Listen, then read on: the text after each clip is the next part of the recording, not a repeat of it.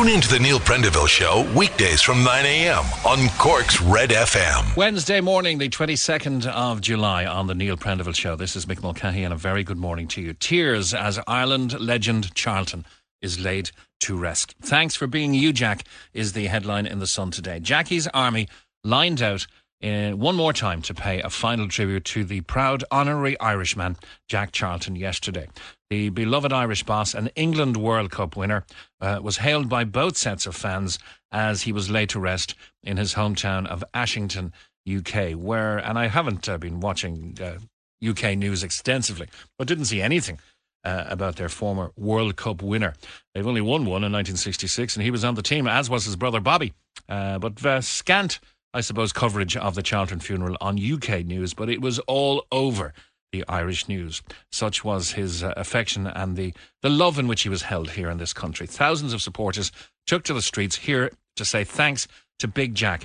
And it wasn't even a cortege in Ireland, but they came out. The Walkinstown roundabout was thronged. Some people criticising the lack of social distancing, but there you go. Thousands of supporters took to the streets to say thanks to Big Jack as the radio stations all around the country played Put Him Under Pressure.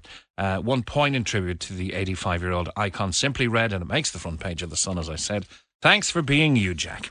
Massive send-off, says the Star's front page. The heart of Jackie's army. You'd swear there's a football match going on. A hero to all. Give it a lash, Jack, in big letters on the Walkinstown roundabout, as well as thousands lined Irish streets to thank the football icon.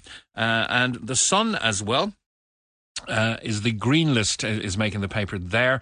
Government dithering on overseas travel descended into farce yesterday following a bizarre intervention by Leo Varadkar, leading opposition to ask, who is the Taoiseach?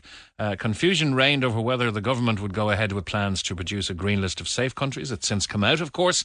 It came after Taoiseach Varadkar, not Taoiseach Varadkar, said it should only be published if the public health advice relating to nations included also changed. And yesterday he criticised the, quote, mixed messages, unquote, being sent out by his own government and questioned whether a green list should be published at all if the health advice against all non-essential international trips remained in place. And a spokesman for the Fine Gael leader said the Taoiseach believes strongly it's wrong to send out mixed messages about international travel. We'll check in with his party colleague and Minister for Foreign Affairs, Simon Coveney, after the news at 11 o'clock, and we can ask him directly. The green list of 15 safe nations decided, says the Examiner front page, but the general advice is that the safest thing is not to travel. There's no denying people are travelling. But this green list will give you kind of a direction where to go, if you like. And if you must travel, these are the recommended places. Juna McEnroe and Daniel McConnell reporting in the Examiner that the government has decided on a green list of countries deemed safe to visit, advising travellers to take normal precautions. These include Malta, Finland, Italy, Cyprus and Greece, which are among a total of 15 countries whose category of risk has been downgraded.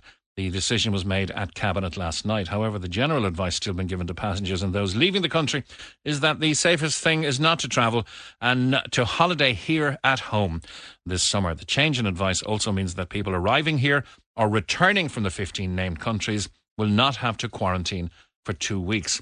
But if you're coming in now from a country that's not on the green list, and that includes Spain, includes the UK and many, many more, the advice is you must quarantine. You must fill in the locator form, which is now, I believe, going online, and we can ask Simon Coveney about that after 11. But the decision comes after the first split of the new government has emerged, with Taoiseach Micheál Martin and Health Minister Stephen Donnelly accused of making a balls. That's a quotation mark, not my words, of the green list travel issue by Fine Gael colleagues. The row exploded ahead of last night's delayed cabinet meeting at which the list was discussed, but clear tensions have already emerged between the two parties. The drive-through test centre at Páirc Uí Chaoimh closes. It's been of fantastic use and really, really well subscribed to, but the drive-through COVID-19 testing centre, which opened in Páirc Uí Chaoimh in March, has closed its doors and relocated to a new facility. The testing centre at the Cork GAA grounds had the capacity to test up to 1,000 people daily, and when it opened it was the largest in the country. However, the centre has now ceased operations at Páirc Uí Chaoimh and is operating temporarily from St. Stephen's Hospital in Glanmire, and I think the orthopaedic hospital on the north side also continues to provide the service. It will relocate again to a site on the north side of Cork City in the coming weeks. So maybe they'll all amalgamate in the orthopaedic. That's the drive-through centre at Páirc Uí Chaoimh closing.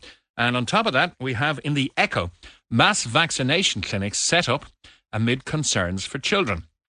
Mary Corcoran reporting that mass vaccination clinics have been set up in Cork amid concerns that thousands of children who had been due to receive immunisations missed out on the vaccines due to the COVID-19 school closures.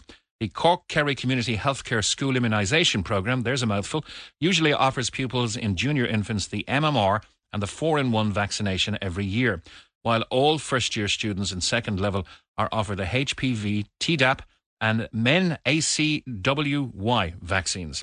That's complicated. However, the programme was suspended in March with around 13,000 children in Cork and Kerry not receiving vaccines. So I think it's important that this issue is addressed and that parents are aware that these vaccinations are now late. 4 vaccination clinics are now being established. One at Nemo Hurling and Football Club, one at St Mary's Health Campus, one at the Gilbert Centre in Mallow, and the new Bantry Primary Care Centre to try to tackle the backlog. And Dr. Angela O'Leary is the Principal Medical Officer with the HSC, said they're very, very worried. There's a large cohort of children who are not fully protected against diseases which can be prevented by the vaccines. And of course, the administration of the vaccines was not allowed because of the COVID restrictions. And now it's time to tackle the backlog. Speaking of young people, the Examiner also has a headline, Young People Hardest Hit by the Lockdown. Jess Casey reporting that disadvantaged young people and those with special educational needs will be among the hardest hit by the COVID-19 pandemic, according to a report from the Department of Children and Youth Affairs and the ESRI. Inequalities are growing in the wake of the pandemic, and new research suggests that school closures and a lack of interaction have directly affected the lives of children and young people.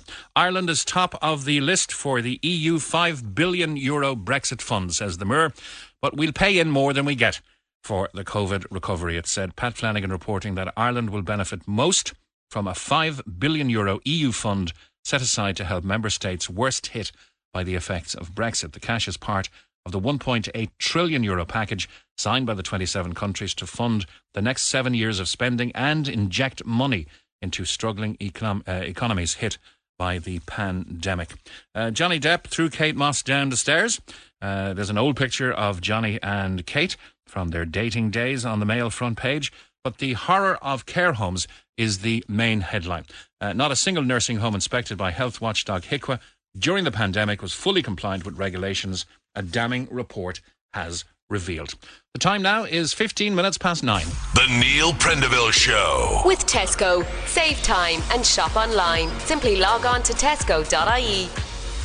And we've got Eoghan Corry on line 1. He's a travel expert. Eoghan, thanks for holding, and I know you're under pressure for time. We're here to speak about the green list.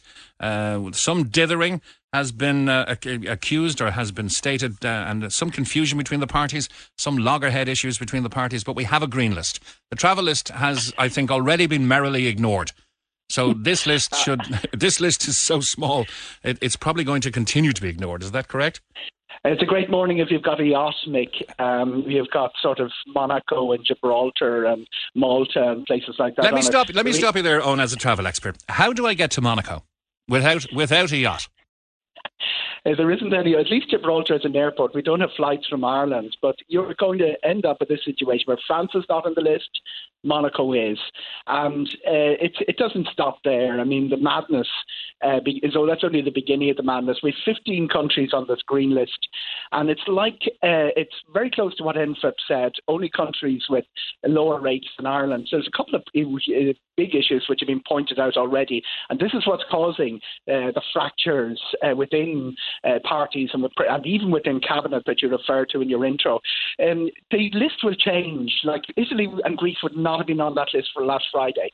So how does one plan a schedule? How does one plan travel? How does one plan a holiday? 4 of those countries don't have flights from Ireland. The ones that do have flights, they're irrelevant. If there are 120 flights arriving in Ireland today, 9 of them are from green list countries.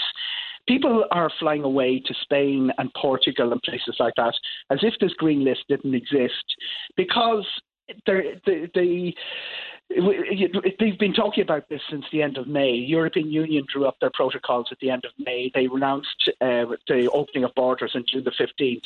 And anybody making a decision would probably follow the European norm, because they were getting the messages from the countries.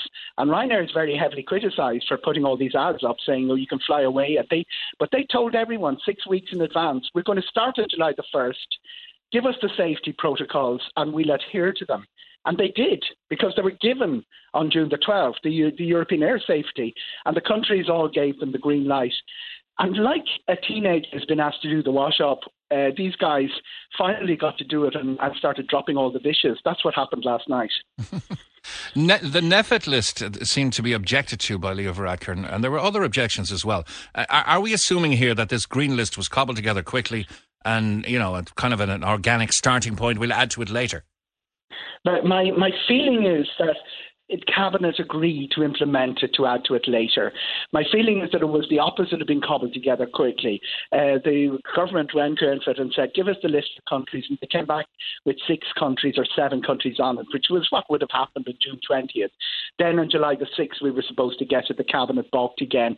It's a difficult decision for a politician to say, let's restart, let's reconnect with the rest of the world, when we had the sort of commentary and background that all travel out of the country and all travel into the country isn't good.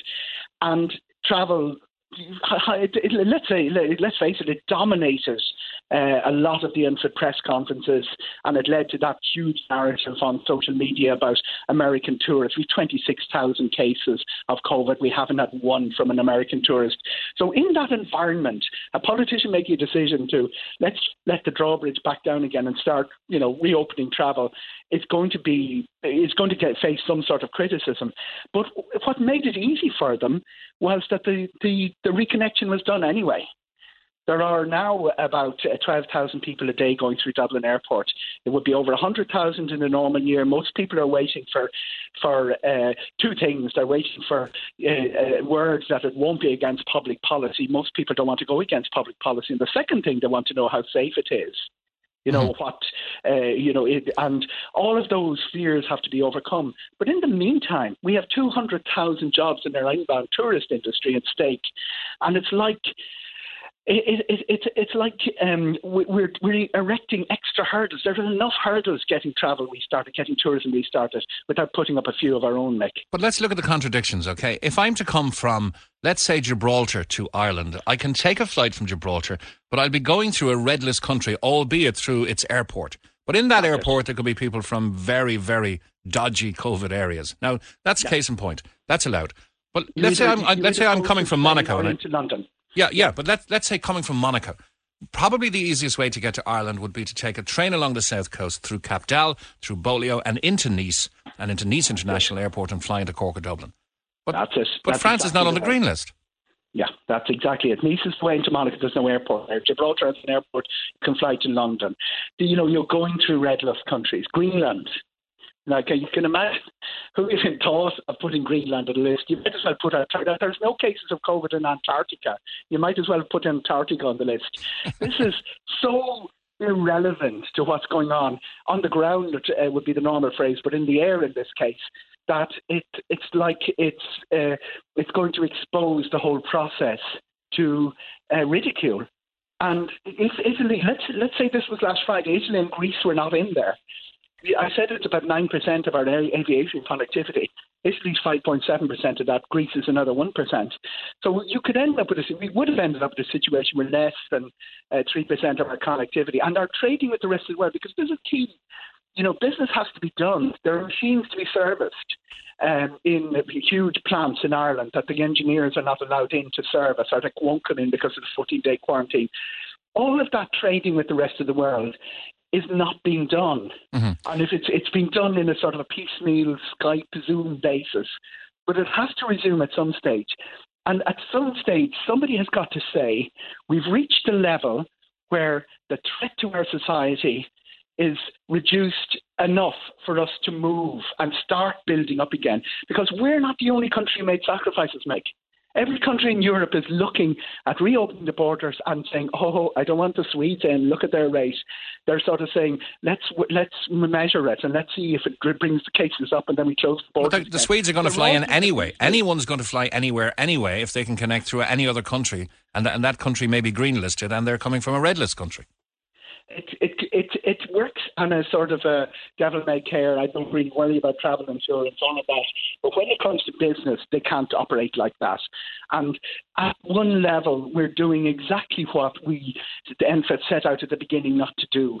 They wanted people to go to particular countries or to come from particular countries, but not by not issuing any list of countries or issuing a laughable list, is what they did overnight.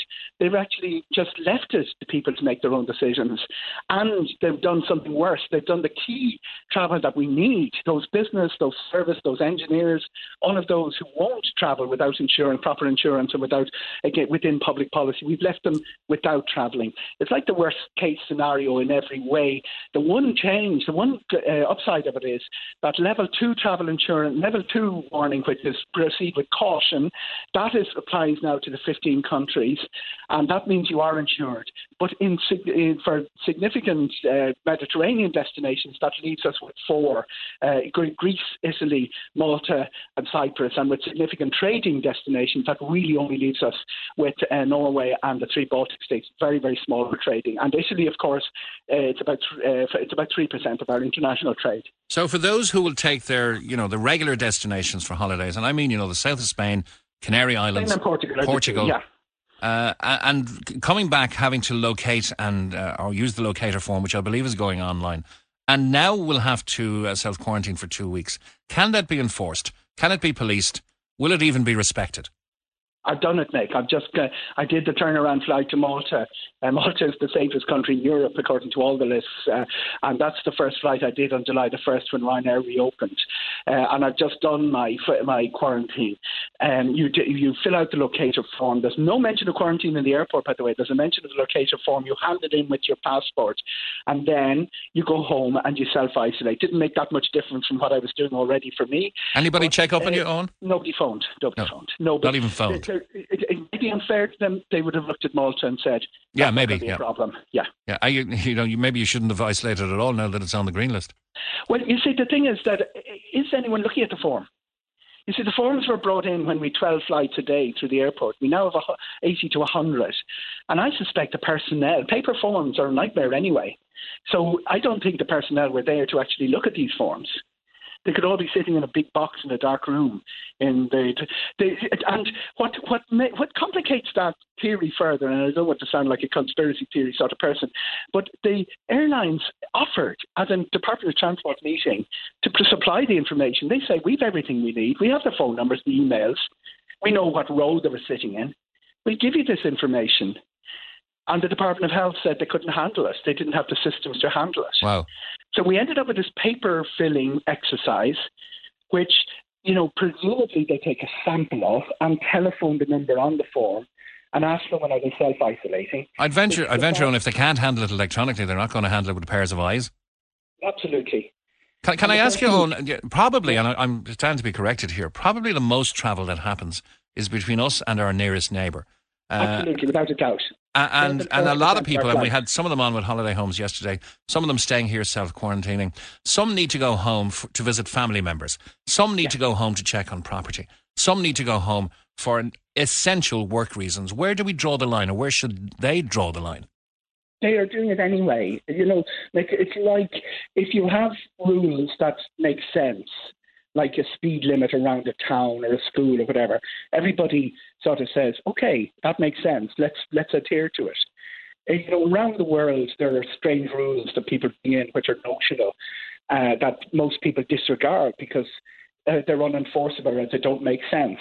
And that is really what's happening here. The nation has abandoned the notion of a green list. And most people are not doing trivial travel, and they're not going to areas with high infection. So what we have is a set of rules which bears no resemblance to what's happening on the ground, or as I say, in the air. Yeah, some more common sense needs to prevail. I know you're under pressure for time. On one last question. Yeah. The COVID-19 safeguards released yesterday by the Department of Transport were issued by the EASA 4 weeks ago. Why did it take the Department of Transport a month to cut and paste them? They just cut and pasted them and put them in and put the links for the Irish in. It was probably waiting to be signed off. Stacks of documents on ministers' desks at a time of change of government could be the cause of this, but it was there when the previous government was there, so the previous minister could have signed it off very easily.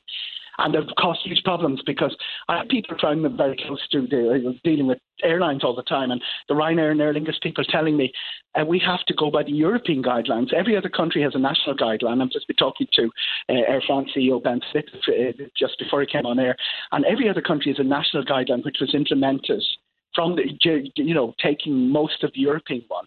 We did nothing. There was a vacuum. And the Irish Airlines, which is a considerable industry, were left trying to guess what are the Irish going to do. In the end, they just cut and pasted it, which is what maybe it was the handover of departments as the government changed over or something. But the mind boggles. Eoghan Corry, travel expert, thank you very much for coming on. Thanks, cheers, bye-bye. We'll take one quick call before we go to a break, and that's Dan in Brittany. Good morning to you, Dan. Hello, Dan. Hello there. How are you doing, sir?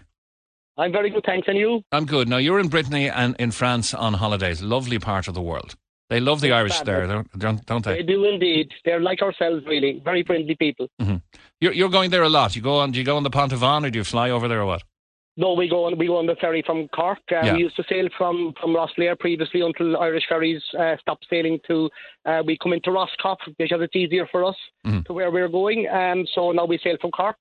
It's a little bit more expensive than it would have been from Rosslare initially, but I suppose because of the trip back home afterwards, it's a shorter distance, so one compensates for the other, you know? Sure.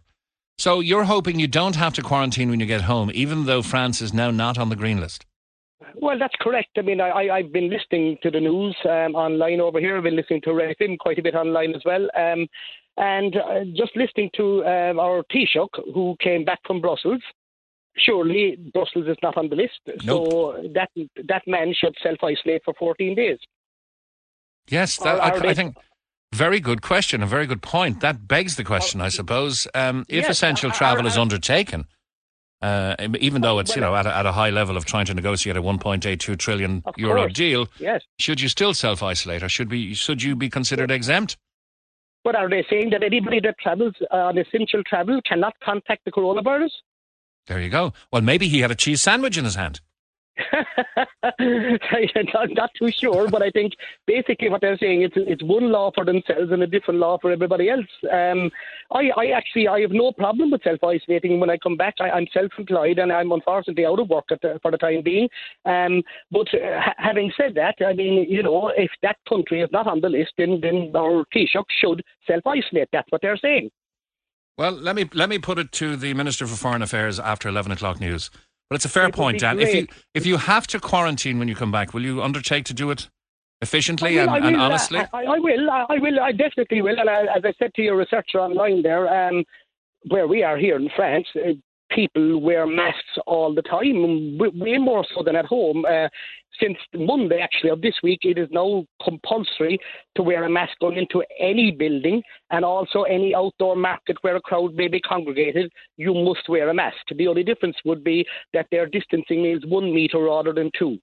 Yeah, well, the 1 metre distancing, I think is probably going to have to happen here before the general pubs reopen, because a lot of them are untenable at 2 metres. And I think people would adhere to a lot more mask policy if it was 1 metre. They could operate more like a normal society. Exactly. We're here just over a week, and the first couple of days it felt a little bit strange putting on a mask all the time, but now we're so used to it, you just carry a mask around with you and you put it on when the need arises, and everybody else is doing the same, so it doesn't really make any difference. Mm-hmm. So and it becomes the norm, basically. So holiday-wise, I suppose numbers are down a bit compared to other years that we've been coming here. I'd imagine that we're on a campsite. We have a caravan here. I'd imagine probably about 50% capacity. And the same on other businesses and things around the place. Having said that, there are quite a few tourists in the area, Dutch, Swiss, Belgian, travelling around, and they all seem to be adhering to wearing the masks, and there doesn't seem to be any problem whatsoever. Final question for you, Dan. Do you think we're moving to a society where a lot more relaxation will happen as regards people's freedoms and availability to travel, but personal responsibility and adherence to proper hygiene and minding yourself will be what beats the virus. I would think that would be the correct thing to do. I can't even see how, if they keep 2 metre distancing up, how are they going to open schools come September? It would be absolutely impossible. Yeah. A lot of I'm from the country in West Cork. A lot of country schools would be quite small schools with maybe large classrooms, large number of kids in the classrooms. They can't work and operate those schools if they have to keep a 2 metre distance. It would be absolutely out of the question. Yeah. Evan says, I don't see Belgium on the list yet. Taoiseach can travel back from there and speak in the Dáil yesterday and not have to quarantine for 2 weeks, essential travel or not. I thought you still would have to quarantine. So apparently government ministers are exempt from self-isolating. So clearly COVID is clever enough to determine who's a minister and who's not, as well as who has a cheese sandwich. I think the cheese sandwich is I know it's a Michael Healy-Rae thing, but I think it's going to be the metaphor for safety from now on. Maybe he had a cheese sandwich. I think he could be right. Dan, what part of Brittany are you in? I'm in a place called Kibron, which is like a peninsula. Yes. It's about an hour's drive from Lorient Airport. We came by ferry, obviously. It's about 2.5 hours from Roscoff Ferry. Oh, beautiful part of the world. Driving. Do you go over that big bridge to get there? That 7th wonder or 8th wonder of the world? No, we don't have to. I've travelled that bridge, but no, we don't have to go over the big bridge to get there. No, it's a lovely drive down actually to where we're staying. You do it comfortably in 2.5 hours, taking in the scenery and enjoying the sunshine. I've done it down as far as La Rochelle. It's an amazing road. Even the B roads in France are as good as the A roads here, I think. Oh, God, yes, definitely. I mean, I carry a little motorcycle with me. I take a van over and bring a little motorcycle, and we tour around a lot of days. You're an expert now. You're an expert in travel. Thanks a million, Dan. Stay safe. You're welcome. No bother. Thank you very much. Bye-bye. Thanks. Bye-bye. We've lots of texts and comments on COVID-19 and the government, actually. You can text us on 086 8104 106. So just before I take a break, the government have made this lockdown accelerate. The economy has been put ahead of the virus. The fear promoted from COVID has caused a rise in cancer deaths too. The flu will be here soon, and the high amount of deaths from that will be added to the COVID deaths, and it'll probably make it a greater figure of deaths than the Spanish flu. Prohibition, here we come. Good morning. This government is a disgrace. There was no announcement on the green light countries for travel. Well, there is now. We are in the last week of July. Flights are still operating to many sun destinations, yet they are advising people not to travel outside Ireland. Do the government give a damn that people are losing money because they're not going on the summer holidays they've booked? The government are still none the wiser about travel, and it's a shambles. There's no green light for anywhere. Yet, every Tom, Dick and Harry from other countries are just cruising into our country. Ireland is going to crumble. Of course, the green list is out now. Hi, Mick, the reason why the lads in Dublin, the government, are not telling the rest of the people in Ireland what's really going on with COVID-19 is because they don't know themselves. The facts of the matter is Ireland is flat broke. Everything is broken, and this virus is not going away for a long time. We have to live with it and get on with it. Wash your hands, wear your masks, and look after yourself, says Wayne. And one more from Richie. Hi, Mick. Say what you like about our politicians. They sure know how to manipulate and control the puppet-like public. Instead of uniting as Irish men and women and demanding a public inquiry into our government's handling of this crisis and their sacrifice of our grandparents, we are turning on one another and bickering about the legally mandated wearing of ineffective face coverings. Wake up, people, before it's too late, says Richie. Talk to Neil Prendeville now. 1851 04 106. Red FM. And with the passing of the legend that was Jack Charlton and he being laid to rest yesterday, a very innovative feature yesterday. I just happened to be in Rathpeacon Fireplaces in Hollymount Industrial Estate, and I noticed that all the fires were green. And I don't know how they did it, but I asked how they did it, and they said it's a secret. But all of the fires were running green. It was kind of surreal to look at it, because you expect a fire, of course, to be orange and red and flaming and that. So well done for that little tribute to Jack Charlton, to all in that particular business, which is in Rathpeacon Fireplaces in the Hollymount Industrial Estate. Well done to you guys. Young Offenders, by text, I've just finished watching the whole of season 3 of The Young Offenders. I have to say it's brilliant. It's available for download on the BBC Player. They have all the episodes up on it. Cork City looks great, and I think it's only coming to RG now, isn't it?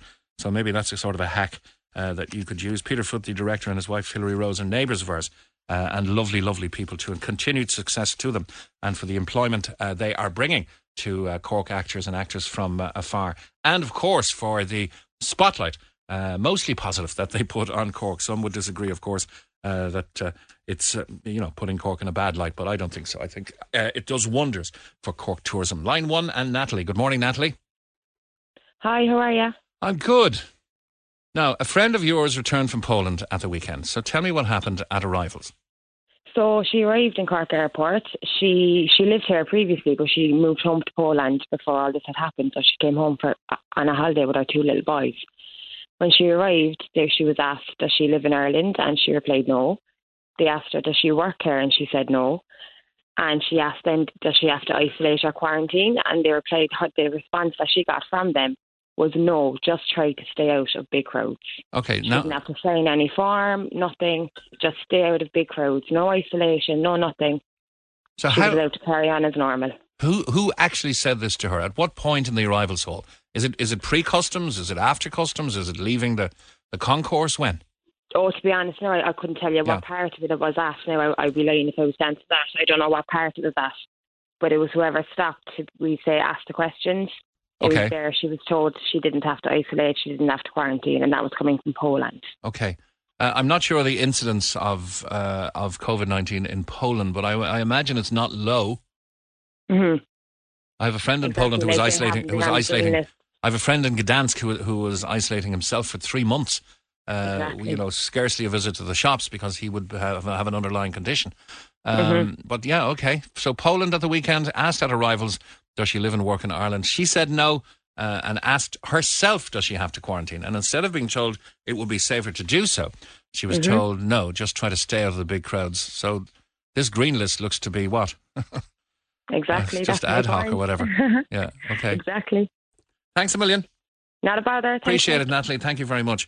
Let's give you the green list in full, shall we? So you can travel quite safely and return without quarantining to Malta, which, according to Eoghan, is one of the safest places to go. You can go to Finland. You can go to Norway. You can go to Italy. Now, I don't know why Italy's on the green list, considering the huge proportion of COVID-19 it had. I know it's dealt with it now. You can go to Hungary, one of the nicest places to visit as well. You can go to Estonia. You can go to Latvia. On the green list also is Lithuania. You can go to Cyprus, another popular destination, Slovakia. You can go to Greece.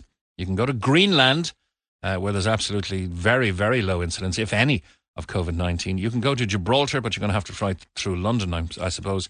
You can go to Monaco, but I don't know how you're going to get there unless you take, as Eoghan said, a yacht, because the only way you can get to Gibraltar otherwise is through France. And the nearest airport there is Nice, and you can go to San Marino.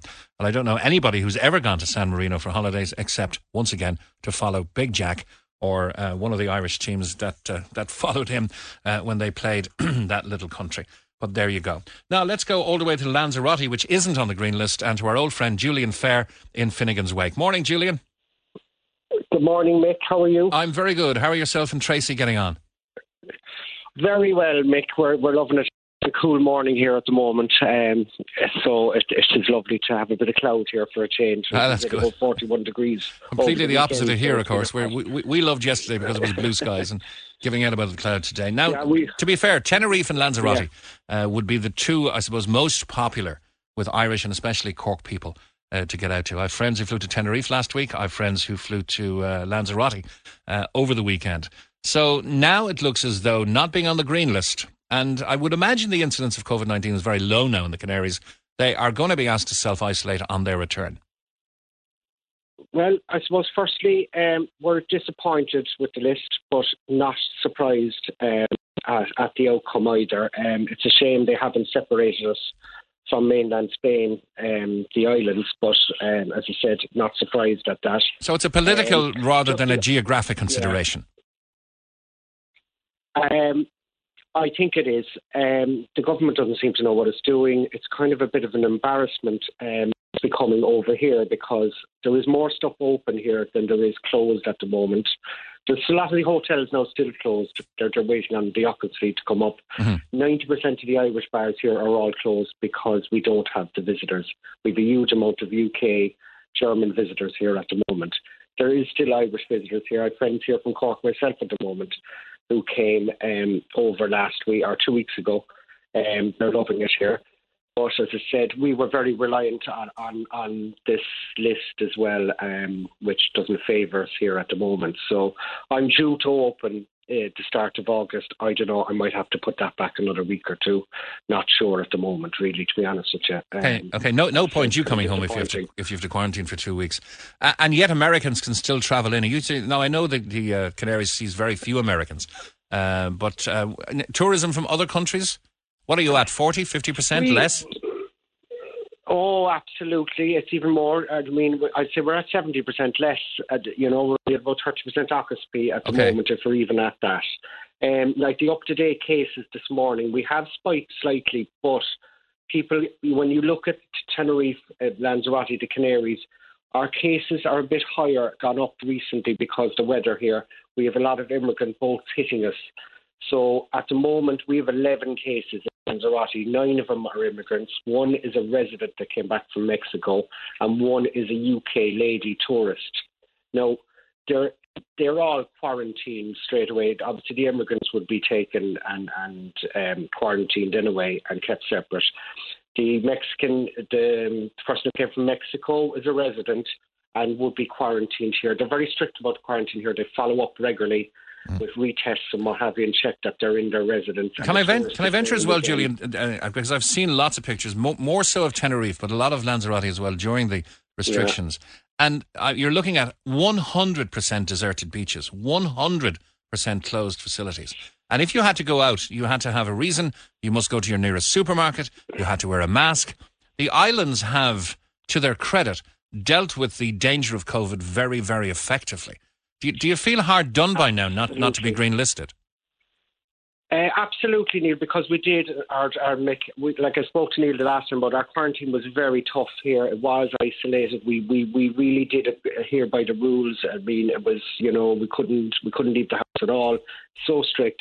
And then for this to happen, it is a kick. It is a kick in the teeth really for us that we have displayed such good standards through this, and we still continue to do it. We've high testing at the airport, very strict rules here, and like the Canarian government president came out with a statement and said, we are going to get cases, it's how we manage them, it's up to us as islanders here to manage our islands and keep our islands open. We can't afford another lockdown, so we are strict in our 1.5 metre rules. We're strict with the masks. People aren't as shy here to tell you to put on a mask when you need to put on a mask going into a shop. And as I said, we rely on tourism, so we have to be very strict with the rules here. And then for the government, Irish government, not to put us on the green list was very disheartening to see this morning, especially with the work we've put in. I know, and for locals who may have been tired of tourism, who see their facilities been overrun by white-skinned people looking to get brown, and having all of their natural amenities visited and over-visited and overused. Is there a certain reticence now, that they might have felt that way? Are they saying, something, maybe the tourism isn't so bad after all? It's better than having nothing.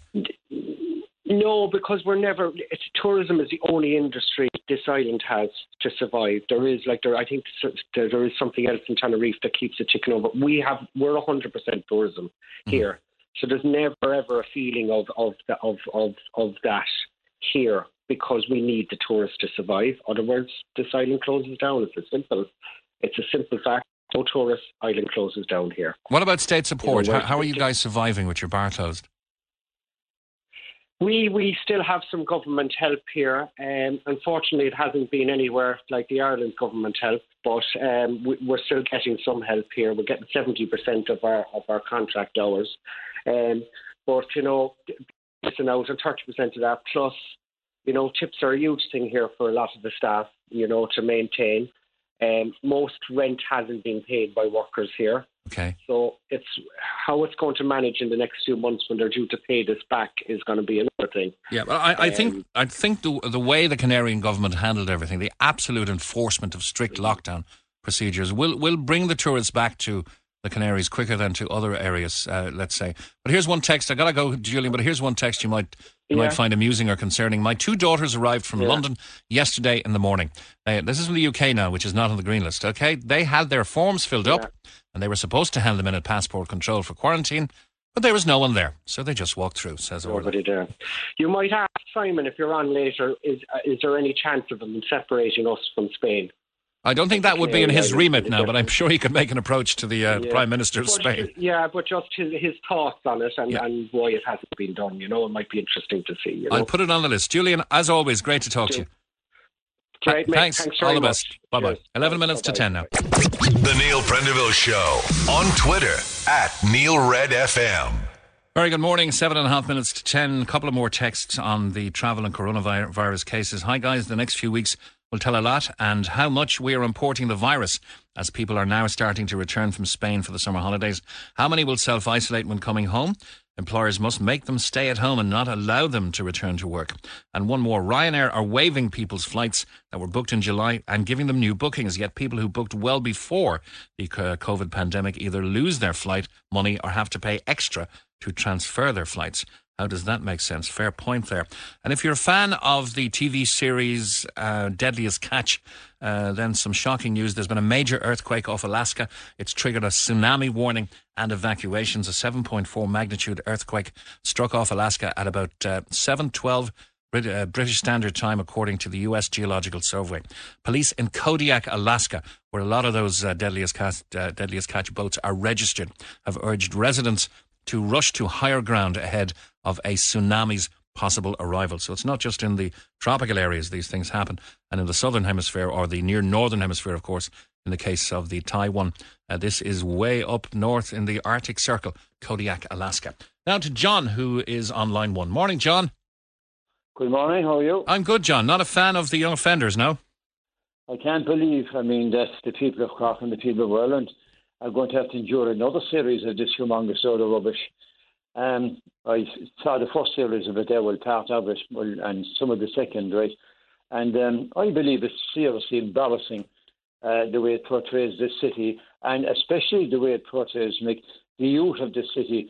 A lot of the young people I know in my neck of the woods here on the south side, right, don't go on like that. I know it's supposed to be put together as a comedy, but to me, like RT, and I know it can be private productions as well, they shouldn't even attempt to go try and make a comedy, because can you, off the top of your head, name one decent comedy that you could actually call a comedy that RT was ever associated with? But this, to me... Mrs. Brown's Boys? Well, that was made across the water. It's been shown here now. But the thing is that I think it portrays the youth of Cork. Ballykiss Angel? Well, again, Paddy Wackery, let's be honest. But the thing is, what it does, I think, this one of young offenders, it paints the young people of Cork, as I said, as a bunch of effing idiots, which they're not. But it's comedic fiction, John, and it's not meant to be portrayed as portraying everybody in Cork in that light. Yeah, but it does highlight places like the Market and the Shaky Bridge and other things like that. Beautiful trip down West Cork in the movie, all the way down to Sheep's Head. It also portrays, the youth. It kind of revolves around the youth as the two guys, right, and the girls are involved as well. And basically, I think it's doing the youth of Cork no favours. Right? To me, it's just a pure load of rubbish. It should never be made in the first place. Yeah, I suppose all comedy is subjective. I could tell you a joke that might offend you, and somebody else might laugh and not be offended at all. Well, you have to be very careful what kind of jokes you tell now. The days have gone in the 70s, and we could tell a joke about anything. Even Paddy the Irishman, Paddy the Englishman, the Scotsman. No, they're gone now as well. They're all gone as well. I heard somebody saying that your daughter is very pretty, and the parent of the daughter said you can't say that. That's sexually subjective. What are we coming to? Well, that's ridiculous now. That is absolutely ridiculous, because what will happen if that kind of type of cardiology, as I call it, and it goes on, the art of conversation, like in the art of complimenting people, especially kids or whatever, or even complimenting a woman, or a woman complimenting a man, like the art of flirtation, the art of conversation will actually die, and we'll be like a bunch of mummies, and everyone will be communicating through mobile devices, but nobody will be speaking anymore. Mm-hmm. And I certainly don't want to see a world like that. Okay, you might think the word farce, right? You think that farce. You think that the Young Offenders is farcical. I see it as a farce comedy, if you understand. In that it's not meant to subject reality, but it is in real places. But I take your point, and a lot would agree that some of the language and some of the actions don't reflect well on Cork. But I think in general, it does portray our city and it puts places on the screen and on the big screen that haven't been I'd seen be more before. worried about the portrayal of the youth of Cork. Okay. Because the youth of Cork, 99% of the youth of Cork are not scumbags. I know. John, point taken, and I have to go for news, so thanks very much. Thanks a lot. 3 minutes to 10 news with Lana O'Connor is on the way. The Neil Prendeville Show. With Tesco. Save time and shop online. Simply log on to tesco.ie. And you can call the programme on 1850 104 106 with whatever's on your mind. You can text us on 0868 104 106, or you can email neil@redfm.ie. Darren McGann, good morning. Mick, a very good morning to you. And a very good morning to you, sir. How is Cove doing these days? We're going to be having a look at Cove, actually, during the week with Joanna Murphy. So can't wait for that one. That's going to be a pretty good. But salutes to all and shout-outs to all in Cove. There seems to have been a huge concerted effort. When I say clean up, I don't mean it was dirty, but the whole place is looking resplendent. Yeah, Cove is looking fantastic, and we have so many great volunteers on the ground, as you know yourself, from the tidy towns, the tourism. Everybody, in fact, the entire community have come together to make the town look well. I know it's a bit dug up at the moment with essential drainage works that are going on, but Cove really, it's looking resplendent. Yes, we're struggling this year. We don't have the volume of tourists. We don't have the cruise ships coming in. But, we're made of stern stuff, and we'll survive. Anyway, it's great to see. There seems at least, and I'll speak to Joanna on this, to be a concerted effort to put Cove more firmly on the map. Anyway, Simon Coveney stated the Green List is an advisory. And you say this is the crux of the issue, advisory. Well, it is, Mick, because it creates confusion. And I've been listening closely to what Simon Coveney has been saying yesterday, more so today. And he's saying that the overall government guidance or advice is no non-essential travel. Yet, he is also saying we're giving this green list so that if people actually do want to travel, they can travel and come back and not quarantine. So what is it? I mean, to be fair, Mick, the people of Ireland, the people of Cork, have been fantastic since this pandemic hit. They've done everything they've had to do. I've seen it in Cove, Mick, volunteers getting together, looking after each other. And that's fantastic. All we want now is proper guidance. Do we travel? Don't we travel? It's just confusion. Well, I suppose what they're saying is don't travel unless you have to. If you have to, these are the places that you won't have to quarantine from if you come back, and only go to the other places if it's essential travel. But there are a couple of lemons in there now in Gibraltar, San Marino, and Monaco. Well, I'm sure we'd all love to go to Monaco, but that's not exactly what Simon Coveney has been saying, and you'll be talking to him after 11 to know that. The thing is, what he's saying is our advice is not to travel, but on the other hand, you can travel. So what is it? Should we not? Can we? People are being advised to staycation, stay at home. We're willing to do that. But at least give us, just tell us you're not to travel. Only non-essential, nothing else. He can't say you're not to travel. It can only be an advisory, because then he's putting a very bad light on the airports and on the airlines and on all those jobs. So it really is coming down to collective responsibility. They can't stop you from travelling. We haven't become a lockdown police state yet. But I think what they're trying to do, and I'm just being the devil's advocate here, is, it's an advisory list. These are the safest places, but we'd prefer you didn't travel. Well, absolutely. But in saying that, Italy is on that list. And with all due respects to my Italian friends, that is the last place I'd be advising anybody to travel to. Their numbers are starting to spike again. And I think, we have to take personal responsibility here. But look, let's be realistic. If you travel this summer, and Simon Coveney will say this as well, if you travel to a green list country and there's a spike in cases, well, now that's when you're in trouble. That's when you'll have to self-isolate. So I just think the message should be clear, lads. Stay at home. For goodness sake, we'll take the hit. Go and see the beautiful country.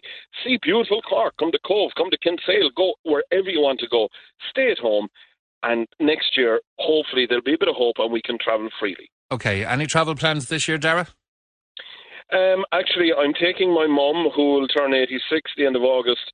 I'm taking her down to Corry for a few days at the end of August. So we're staycationing. Oh, that's excellent. And in Cove in general, without the liners, of course, which is the mainstay, I know we get lots of domestic and land travel and people coming in off ferries, etc., and lots of camper vans and motorhomes and all that. Without the liners, how's Cove doing? Cove is doing okay. Spike Island, of course, is a fantastic hit, and there are people, from Ireland coming down every day and taking the ferry out. And you mentioned Joanna Murphy. I'd encourage people to check out the video that she's produced, because she is highlighting everything that's good about Cove. And I think there's a lesson there for every town, every village in Cork. Get on social media. We have to reinvent ourselves. It's like in music. I'm working with a producer in Navan at the moment. We've had to reinvent ourselves as well. We've got to go online. We can get through this. We will get through this, and Cove will get through this. Darragh, it's very easy, and we have done so over the last couple of days, to concentrate and to feel a bit of pity and empathy for the pubs that couldn't open on Monday. But of course, we always tend to forget there's a huge swathe of musicians and people who work in entertainment, not just hospitality, but the entertainment that goes along with the hospitality, that they've had no venues to play. And if they had, those are serving food at a socially responsible distance. Even the drive-in things with Gavin James have all been cancelled because of the COVID restrictions. So really a shout out to all the musicians who must be taking, as well as the pubs that are still not open, the brunt of this. Well, this is it. And of course, a lot of people would presume that because you're out gigging 5-6 nights a week, you must be minted. That's not exactly the case. You're right in what you're saying. Musicians, they've taken a massive hit. And I was speaking to a number of colleagues recently. They can't even avail of the COVID payment now. Mm-hmm. The most they might get is the dole if they're lucky. But yeah, they've taken a huge hit. But as I've said, we're made of stern stuff. Give us a bit of hope. We will get through this. And I'd say that to everybody out there, including the frontline staff who I know are going through their own troubles. We're going to get through this because we're the Irish. And as Jack Charlton said, we're part of the army. Yeah, and two things it would be remiss of me not to mention. There's some great work going on by the musicians, as little as they have at the moment. People with big hearts like Paul Hannon and Jamie Stanton are going on Facebook Sunday night after Sunday night and raising money for worthy causes, and that has to be commended. The other thing is, of course, let's not forget the access from the water and all of the areas. Of course, we've lost Rosie's in Ahada, but Murph's in East Ferry continues to be open and serve the best of food, as we go around the harbour, the Ore is open in Crosshaven now. JP English and the gang, they're open at weekends doing food and beginning to come back to life as a great venue to have a drink and a bite to eat. And going over to Cove, of course, the Quays is open and has land access on its pontoon. Noel Owens and the gang, they're doing very, very well. And of course, we mentioned in Monkstown yesterday, the Bosun is open and there's a pier at that place. So if you're on a boat and going around the harbour, there are all these places like the Bosun and the Quays and Murph's and the Ore that you can get to as well. So in the midst of all of this traumatic upheaval, there are the green shoots that are popping up now. Look, there's a lot to be positive about, Mick, and, it's very easy during pandemic to focus on the negative. But as I said earlier, we've had volunteers in Cove, and I know in other communities as well, have come together to help the elderly, to help the vulnerable. Those people are still there. We're all still there, and we will get through this. It will be tough. It will be challenging. But you know what? We have each other, and once we have the bit of music and the bit of crack, we'll get through it together. Thanks, Darragh. And continued success with the musical career. I know you're probably in recording mode now rather than performing mode, but the very best of luck to it. Thanks very much, Mike. Cheers, all the best, bye-bye. Now, of course, my conversation with John O'Donovan has generated many texts, and here they are. I mentioned how good I felt the Young Offenders was in general for the city. John took exception, and here are some of the texts. I think poor John needs to differentiate between fact and fiction. The Young Offenders is not a documentary. It's a comedy. Here's another one. God help what tourists think when they see Fair City or even Red Rock. Of course, John asked me to concentrate on comedies, and I said Mrs. Brown's Boys and Ballycasangel, but Fair City or even Red Rock certainly don't paint Dublin in a good light. Then again, I suppose neither does CSI Miami do it for Miami or CSI Vegas do it for Las Vegas. Here, the Young Offenders it's the best show going and gives us a great name. Wouldn't like to know what Connor or Jock would have to say to you. The film was funny enough, says a texter. I feel a little uneasy at what often appears to be middle-class writers and actors taking the proverbial out of working-class characters for the giggles, though the portrayal seems to be a caricature. So it's a mixed bag of text, and there's one more.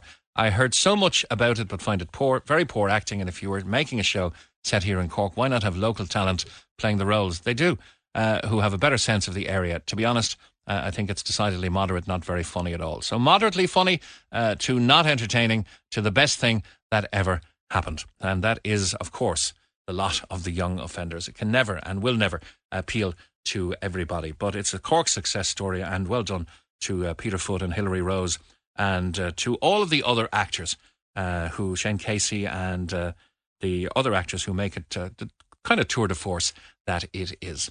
Now, it is a very special week, a very poignant week, really, in farming lives, and there is a very special commemoration of Farm Safety Week. And I suppose in tune with that, I am speaking to a lady who had a loss of life, lost her husband last year, not too much over a year ago. Went out to just say goodbye for the day, expected to come back home that evening. And of course, no matter how much safety was adhered to, what happened here seemed to have been a freak accident. On Farm Week, I'm going to speak to Anne. Good morning from the Neil Prendeville Show. This is Mick Mulcahy, and good morning to Anne. How are you, Anne? Good morning, Mick. How are you? I'm good. You lost your husband, Anne? I did. Last year on the 15th of May, I did on a farm accident in Glenville in County Cork. I did. Can you tell me what happened? It was very tragic. He was working on a farm. My son went with him. And my son was supposed to take the farm. Philip was supposed to take the farm. He was swapping and changing, like my husband said to my son. Philip said to my son is also Philip. He said, do you want to take this one or the next one? And I said, yeah, Dad, you take that one. And it's up to you. And he goes, look, I'll take that one, you take that one. So they did. They both did. And so my husband's bedding, they were sitting in Corry. And what happened was, on an acre of land, the tractor went over a pothole, and the right side of the slurry tank went down. The wheel on the front of the slurry tank went down, and it dragged the tractor to the left, so it did. The tractor's light, so it broke his neck. Wow, so it pulled the tractor over as it fell. Sorry? It pulled the tractor over. It did, because the slurry tank is very heavy and the tractor was light, so it did, yeah. So my son then was on the next field, walking next to him, and his girlfriend rang him. And say how long they would be, what time they'd be back from work, and he was speaking for the phone, but he wasn't looking on the right-hand side, and Sam, he was on the phone, and wherever he turned on the right-hand side, he seen the guards and the fire brigades coming down and down the hill in Glenville in the farm, County Cork, and he got out of his tractor, and he said to Danielle, he goes, my dad, in there, he said, Jesus Christ, he said, look, he said, let's go. So he did, and he ran, and the guards, and they had to wait for the HSC come as well, health and safety. So the guards and the ambulance were there, and my son was running in, by the gate, leaving in. He said to the guards, my dad in there, shouting and screaming. And the guards said, we can't leave in, otherwise we'd have to arrest you. Why? Why? For the health and safety, for the health and safety to come in. Mm-hmm. Yeah, to come down and see, that it's sealed off. Yeah, this was 9 or 10 months before COVID. You would imagine that he would be allowed, if proving that he was his father's son. I can't imagine the shock and terror and the feeling you must have all gone through. They did eventually leave him in then, but he couldn't touch his dad, and he just in shock, which we all are. Yeah, and so I just want to put out there really that, even on the by road there were tractors as well, Nick, the by road now is kind of side road off a farm, kind of. Mm-hmm. Even though they have these cones going down, and farms come out, like, and there won't be only just one tractor. There's always about 2 or 3, Like, if it's silage, or the hay, whatever they're bringing in, especially May, June and July of these months. Because, like, often you see cars trying to overtake tractors and, and they're a big machine, and even on the farm then as well. Like, there's been so many accidents. Like, there have been with fences, there have been, like, my husband now, one stage, there was bales of hay up, in the farm shed, and it's kind of a forklift that would go up and catch the bale of hay and then bring it down. And one stage you just moved in time because the bale of hay came down and top the tractor, Wow. So I was lucky because the top tractor was open, It can be a very dangerous environment, I imagine, being very, on a farm. And we see lots of advertising about farm safety, and I'm sure your husband would have seen that and would have registered with him. And it seems to me that what happened is just a freak, that this pothole just took the wheel of the slurry tanker and pulled the tractor over. It did. Like, the tractor went over, you see, the pothole, and the slurry tank didn't. It's actually the first wheel on the left-hand side of the slurry tank, went down. Sure. I mean, the tractor would certainly, with its wide wheelbase, be much more balanced than a heavy slurry tanker, Yeah. Wow. So you're really appealing to everybody out there who has machinery as part of I am. As part of their farm, to make sure it's... Not only adults, it's children as well, you see. It's how many children have died in farm accidents as well, just be careful. Like, if they see tractors on the road, it's not only one is coming towards them, don't overtake them. Like, it's about 2 or 3, that's coming. Mm-hmm. If you see one tractor, you think that's it, you can overtake. It's very, very dangerous, even if you do that, So it's 2 or 3 would come, you see.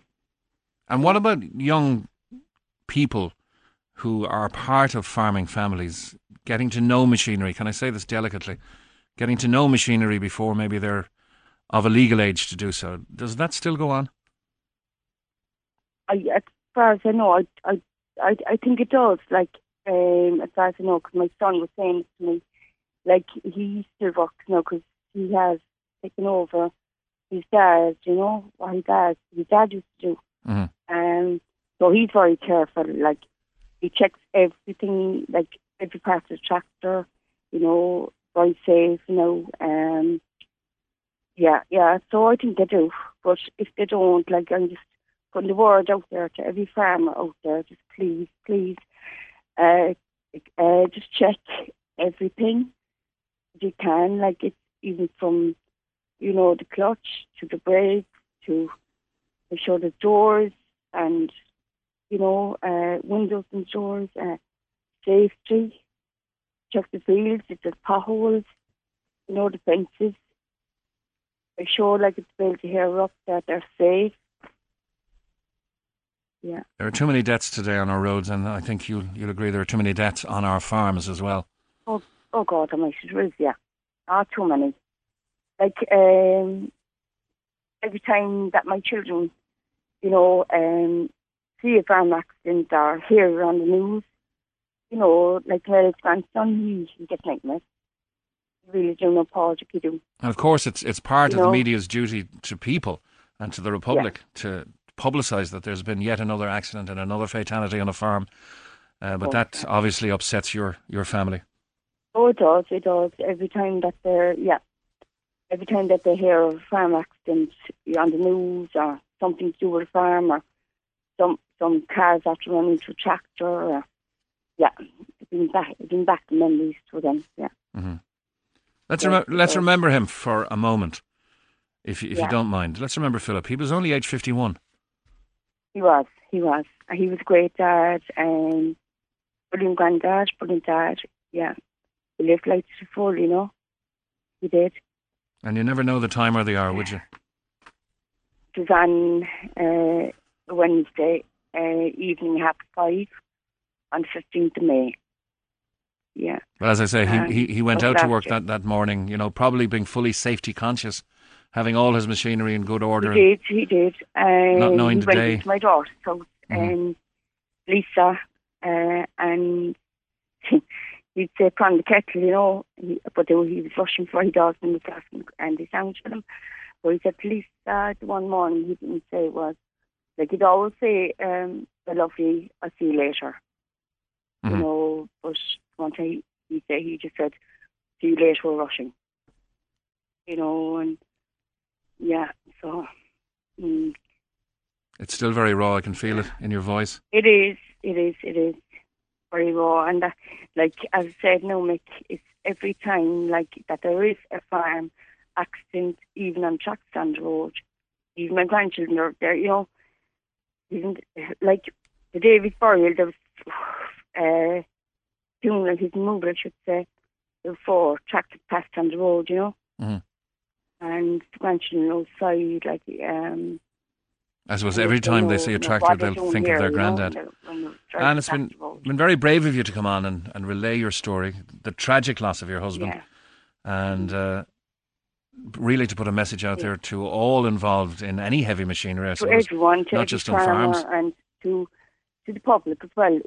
If they are driving near any, you know, farm, you know, like you'd often see farmers, like, you know, cows to the road and bring them to the other part of the field, you know, crossing over the field or across the road, like, be very careful, like, you know, as I say, like, because when they come up, they don't see the cows, or they don't even see the tractors. Well, they might see a tractor, but they don't realise that there's 2 or 3 tractors, you know, that's coming. So just be careful, you know, and check everything on the farm. Okay, no more we can say. You'll remember Philip forever, as will his family. It's been a tragic accident. And my children, my grandchildren will as well. Yes, very brave, Anne. Thank you very much for coming on this morning. Like, they asked me if you could play a song for him he was from Tipperary, see, the Galtee Mountain Boy. Thanks a million, Anne. Thank you very much. Thank you. Thanks, bye-bye. And I spoke to Anne, who looked for that request. The Galtee Mountain Boy. It wouldn't be a staple of the RedFM playlist, but we'll give it a bar as we remind you that it's Farm Safety Week 2020. It's taking place from the 20th to the 24th of July. And 2020 marks the 8th annual Farm Safety Week, UK and Ireland. It's an initiative led by the IFA in Ireland, aiming to reduce the number of accidents on farms and bring about a change in culture that makes unsafe practices socially unacceptable. Here's Christy Moore. In Cork with Sean Moylan, into Prairie with Dan Breathe. I'm arrested by free staters and sentenced for to die.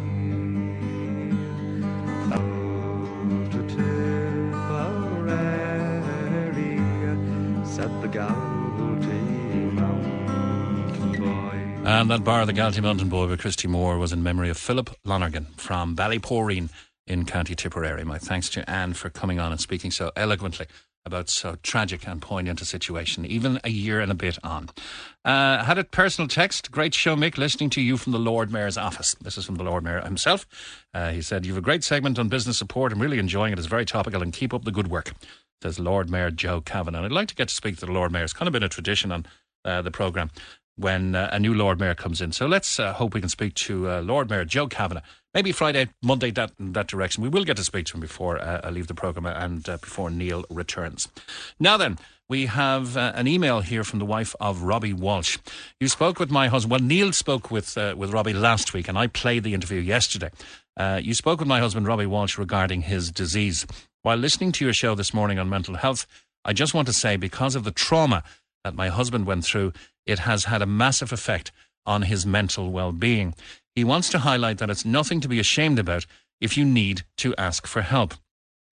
As his wife, I'm so proud of him for what he went through physically and now what he's going through mentally. If this year has taught me anything, it has shown me how strong we are together as a team and what we can achieve.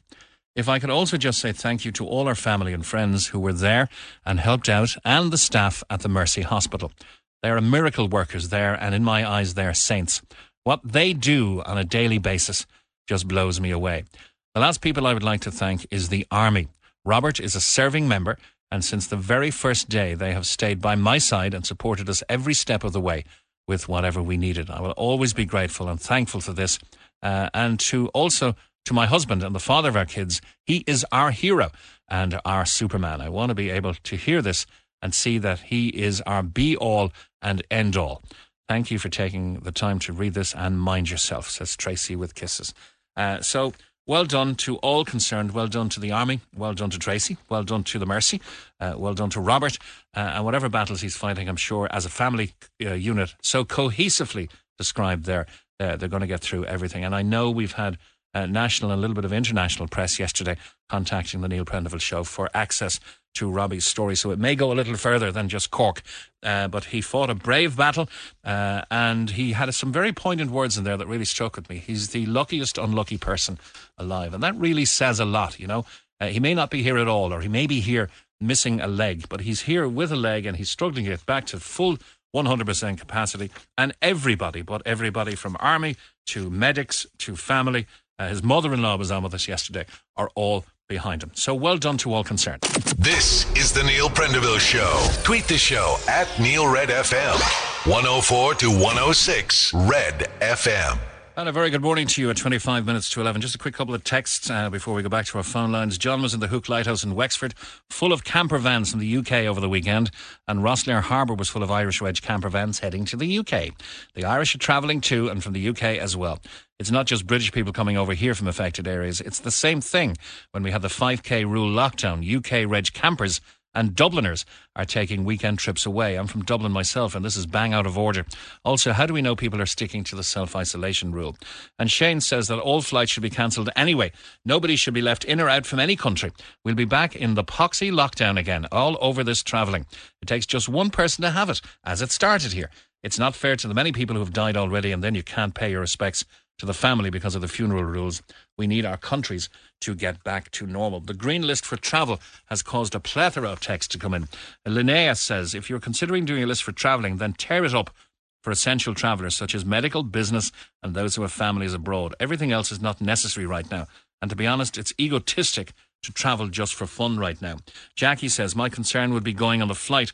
The filters in the air conditioning are not changed as often as people would like to believe they are. And Martin, I will get back to more of these texts later.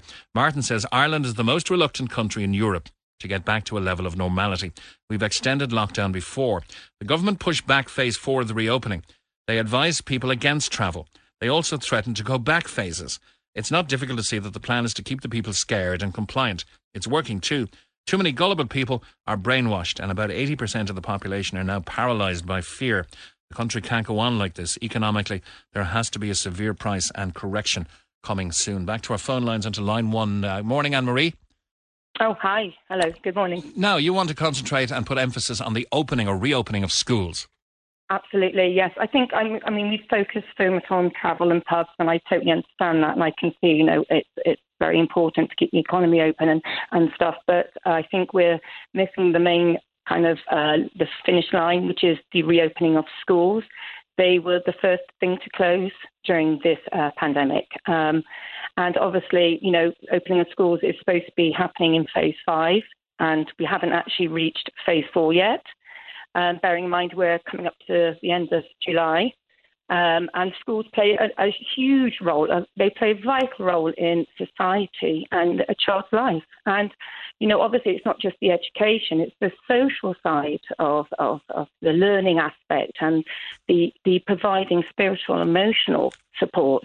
And it's going to be extremely upsetting if we can't come together and, follow guidelines and follow what's been advised, whether or not it's going to work or not. If we don't try to do something now, it's going to be far too late in 3 weeks' time. And look at the numbers, follow the trends, and say, the numbers are still rising. It's not safe for us to open schools. I hasten to add, Anne-Marie, we're back on the original suggested timeline. We're still looking at possibly going into the next phase in April or August 10th, and so the timeline for opening schools might be a little bit pushed back, but it's still there. I venture also to say, though, that I don't think, personally, the schools can open successfully under the 2 metre separation rule. No, and then that's true. And that's why I think we need to have everything in place, the control of the amount of virus which is, replicating, which is coming into, the R number. That's the most important sort of, I suppose, number that everybody's talking about. And that determines whether or not we're going to be able to, the 1 metre, the 2 metre distancing. And within schools, I'm a teacher, so I do understand there is very little space within a classroom to try and distance yourself if you're going to keep to the 2 metre guideline rules. And I can't see that actually. I would think it would have to be the 1 metre, but only because of the R rate. The R number is down low enough. And, and we are working together to try and lower that, whether or not it's, wearing the mask or not. Because I've heard quite a few people getting very upset about having to wear a mask. And we're being a little bit short-sighted. Yes, it's upsetting for some people to wear a mask. I totally understand if it's a medical reason, that obviously don't. But if you do have that choice, the children don't have a voice. We are the child's voice. We are the ones that are going to make it happen for them. And I'm just a little concerned that, our numbers are increasing, our case numbers. The government will have a D-Day. There will be a D-Day on deciding whether or not we can open the schools safely. And that will come around fast. I mean, we're coming up to the end of July already. We're supposed to be opening up supposedly around about the end of August on a phased return. And I'm just concerned if we don't really pull together and try and work, as a nation and forget about our own personal issues about whatever we have about the mask or whatever in this. Playing Russian roulette isn't going to really work. This sort of, it might work, it might not work, Anne-Marie, can I ask you, aside from the general safety precautions like distancing, masks, washing uniforms every day, that kind of thing, and I have an email I'm going to read on that in a minute. As a teacher, can I ask you, how far behind do you think these students of Ireland are right now? What age do you represent? Right, so I'm not teaching in Ireland at the moment. I only moved over last year, and I'm going to be doing substitute teaching. Well, hopefully it's all going well. From where I've learned from in education within the UK system, like 6 months, fairly. I mean, depending on how much input happens at home, that no matter what input happens at home, it's not the same as input from a school and from a teacher, because a teacher knows the level that the child is at exactly. They know where they can push them. They know where the curriculum is moving, where it's going to be going. And we can do so much at home, but it's not the same as a teacher who is, familiar with the curriculum, who is familiar with all the schemes of work, who are going to be able to push the children to the next level. There's only so much you can do at home, and I don't think this is sustainable. I don't think we can keep this going for another 3 or 4 months. And with autumn, winter coming in, there's always that fear, will this happen again? Will we have to close the schools again? There was a point where I thought, oh God, if we came back earlier rather than later, at least we could catch up on something that we've missed. But obviously that's not going to happen. We're not going to be going back to the end of August. Well, for primary schools in particular, do you think it would be politic right now to say, look, you're all going to have to go back and start the year that you left? You can't just pick up at 6 months missing. Well, no, I suppose they only missed out from the last 2 to 3 months. And I don't think that will happen. I think when they go into school, they will probably do 6 weeks, probably intensive, work on possibly the end of last year stuff, the testing, seeing where they're at. They'll have to find the start line where those children are at. They will be testing. There will be lots of little, assessments and stuff to see where they're at. And I would think they probably would cover part of some of last year's, but they will full swing straight into their year group they're in. You can't get the whole year group to go back a year for 2 months, per se.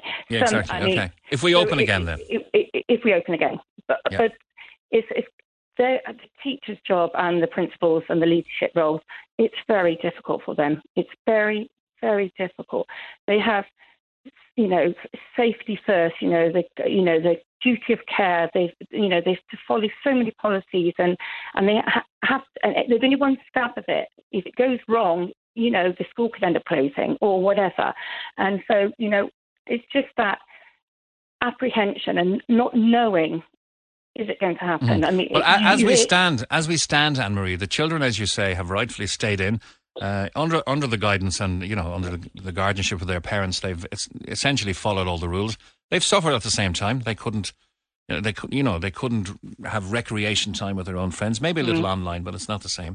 But now they really are at the mercy of what happens because of a certain amount of confusion that's existing around travel and around access and around quarantine and around red countries and green countries and around American tourists being allowed to come in, but we're not allowed to go the other way.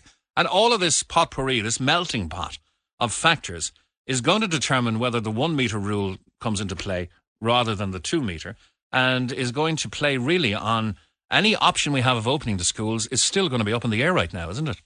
Absolutely. And this is where I don't think a lot of people are they're all talking about the travel and they're all talking about the, pubs and the restaurants and the house parties.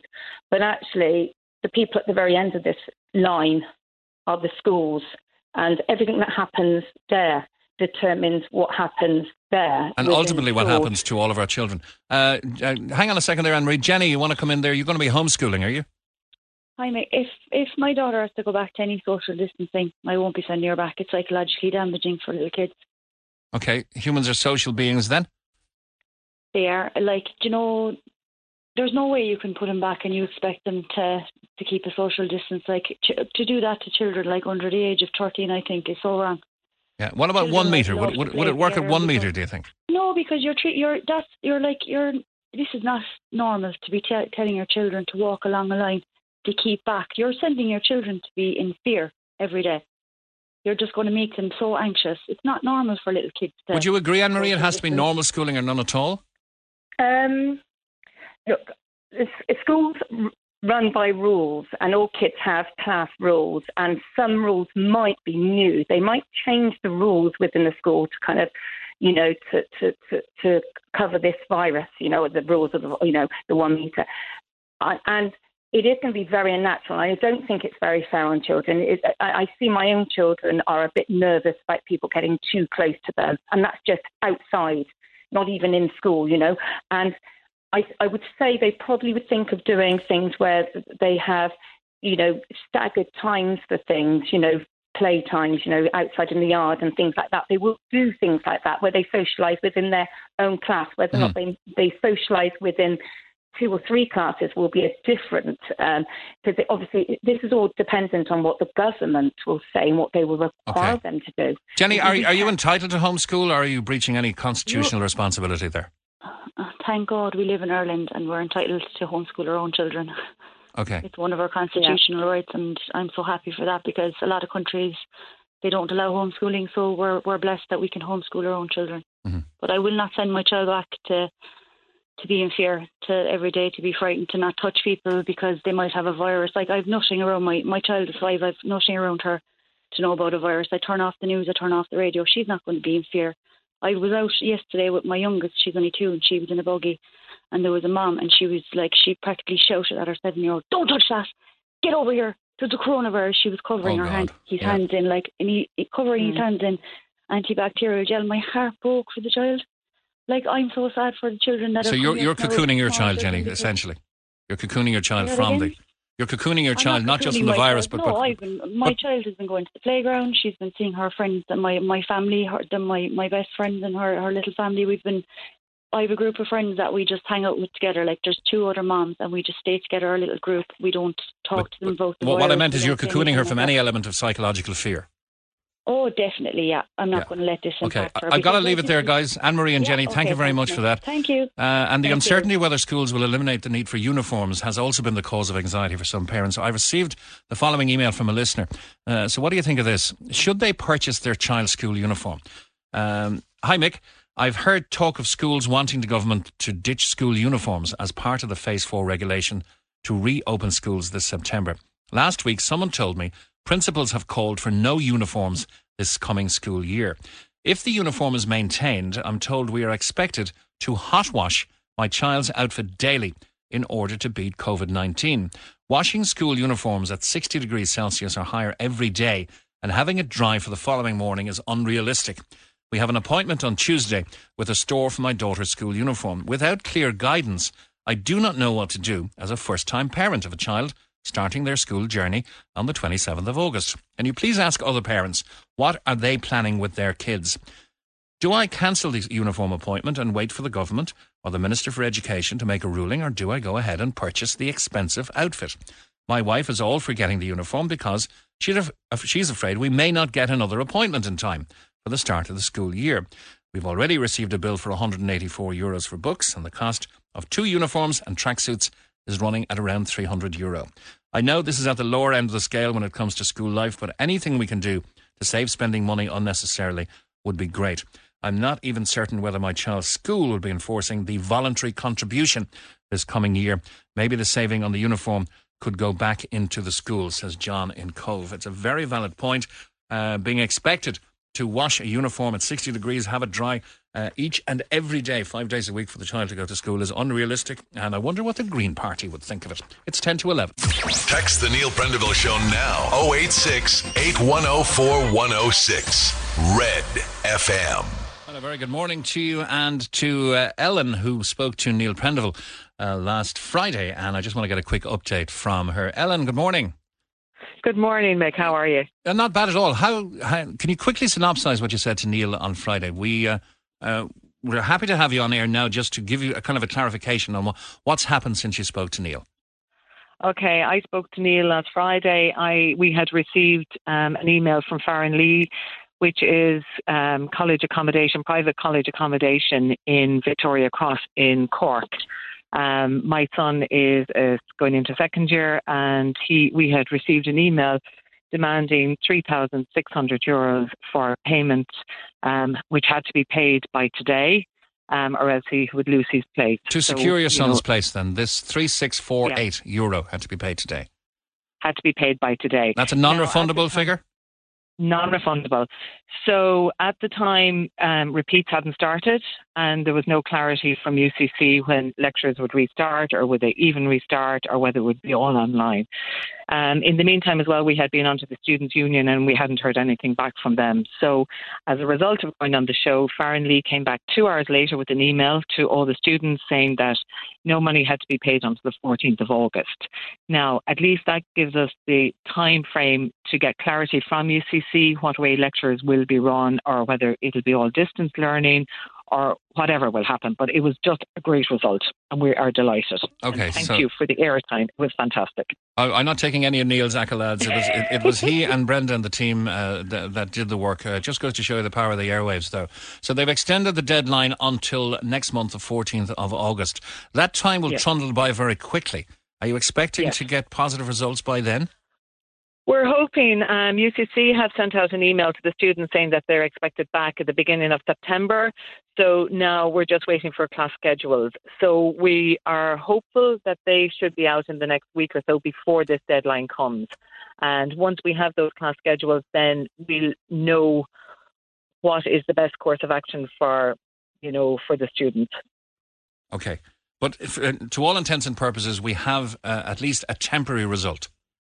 Absolutely. A temporary result, which is great, which is more than we can say than that, for when they closed down in March, they gave us no refund for 2.5 months because they maintained that Farranlee was open, it was there available for the students, even though the country was in lockdown and nobody could travel. But, at least we can hold on to this money, and dependent on what's going to happen with the students, well, then we can come up with a plan B if needs.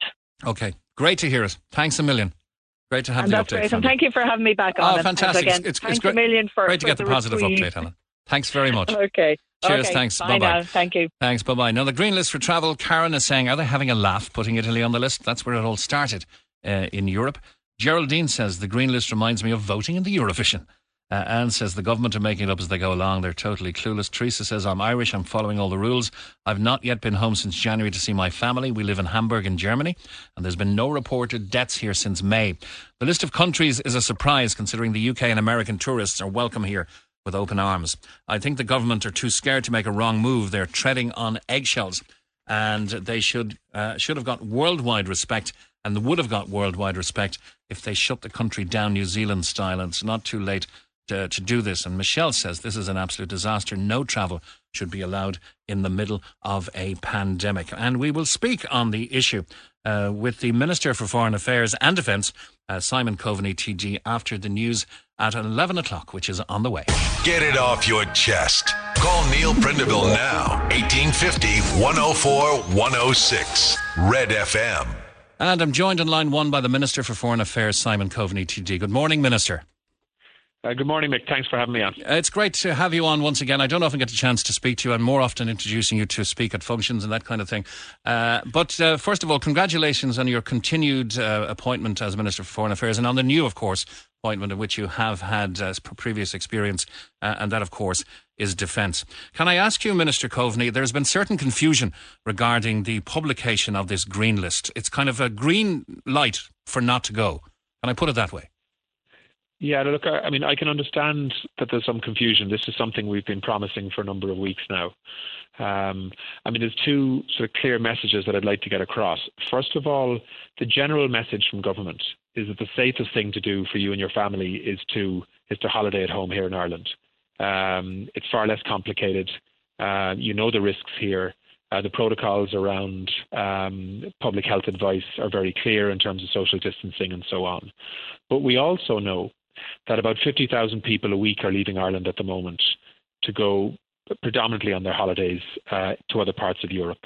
And so I have an obligation as the Minister for Foreign Affairs to give accurate travel advice based on the risk levels that we know are linked to different countries in relation to COVID-19 at the moment. So we know that the European Centre for Disease Control, for example, effectively measures COVID risk levels on the basis of the number of positive COVID tests per 100,000 that a country has had over the last 14 days. Target being 5, yeah? In Ireland, that figure is 5, which is very low, by the way, by world standards and European standards. We're doing really well in relation to containing COVID-19, and we want to keep it that way. But I need to treat people like adults, and when they are making a decision to travel, even though we'd rather they didn't, I'd like them to have accurate information as to the countries that are safer and the countries that aren't.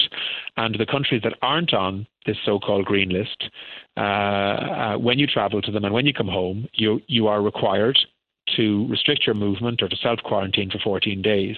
For countries that are on the green list that don't represent a higher risk level than Ireland, you're not required to restrict your movement when you come back. In other words, the restrictions aren't necessary because the risk levels don't require them. And really, that's the only change from last night. So we've taken an approach that's based on data, statistics, where we can measure the COVID risk levels in other countries. And I'm giving accurate information to people on the basis of effectively the 15 safest countries in the EU who all have lower figures than Ireland. And so if you're travelling there, one, you'll be able to get travel insurance, and two, when you come home, you won't have to restrict your movement. For all other countries, the advice stays the exact same.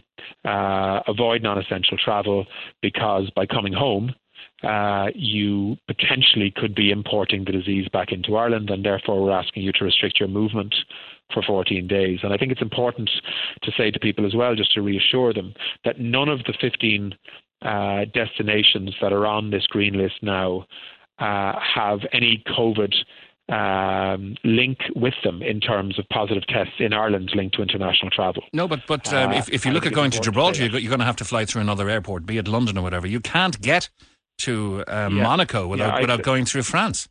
Yeah, so I accept that. So, I mean, we've taken advice from the World Health Organization on that, and they don't regard transiting through airports as a significant extra risk. So what we're saying is, but Monaco doesn't have an airport, Minister. You have to go through France to get there. Yeah, you have to go through Nice to get there. Yeah. I haven't been there, but that's what I'm told. So the reason why this list is as it is that this is the same list of countries that the European Centre for Disease Control has on their list. The truth is that very, very few people from Ireland are going to go to Monaco. But if we didn't have some of these countries on the list, people would ask me the question, I thought you were using the European Centre for Disease Control list as the basis for making decisions. Why isn't Monaco there? Because it's on the list. Okay. So the reality is that countries like Monaco, San Marino, Gibraltar will have very few Irish people travelling to them. We know that. The countries that people will be more interested in the context of travel arrangements that they may have will certainly be places like Hungary, like Cyprus, like Greece, like Italy, like Malta. Why is Italy on the list, Minister? Why Italy? That's what everyone is asking. The epicentre of COVID-19 in Europe is on the green list, and France isn't, and UK isn't. Yeah, no, and the Canaries aren't, which seems incredulous. Are they the victim of their political connection to Spain and not their geographical reality? Yeah, just let me explain that. So, Italy is where it started in Europe. There's no question about that. It moved from China to Italy and then spread to the rest of Europe from Italy. But Italy has had a very significant lockdown period, and the numbers in Italy are very, very low now. The figure in terms of positive tests per 100,000 over the last 14 days in Italy is 4.65, which is below Ireland, which is at 4.9.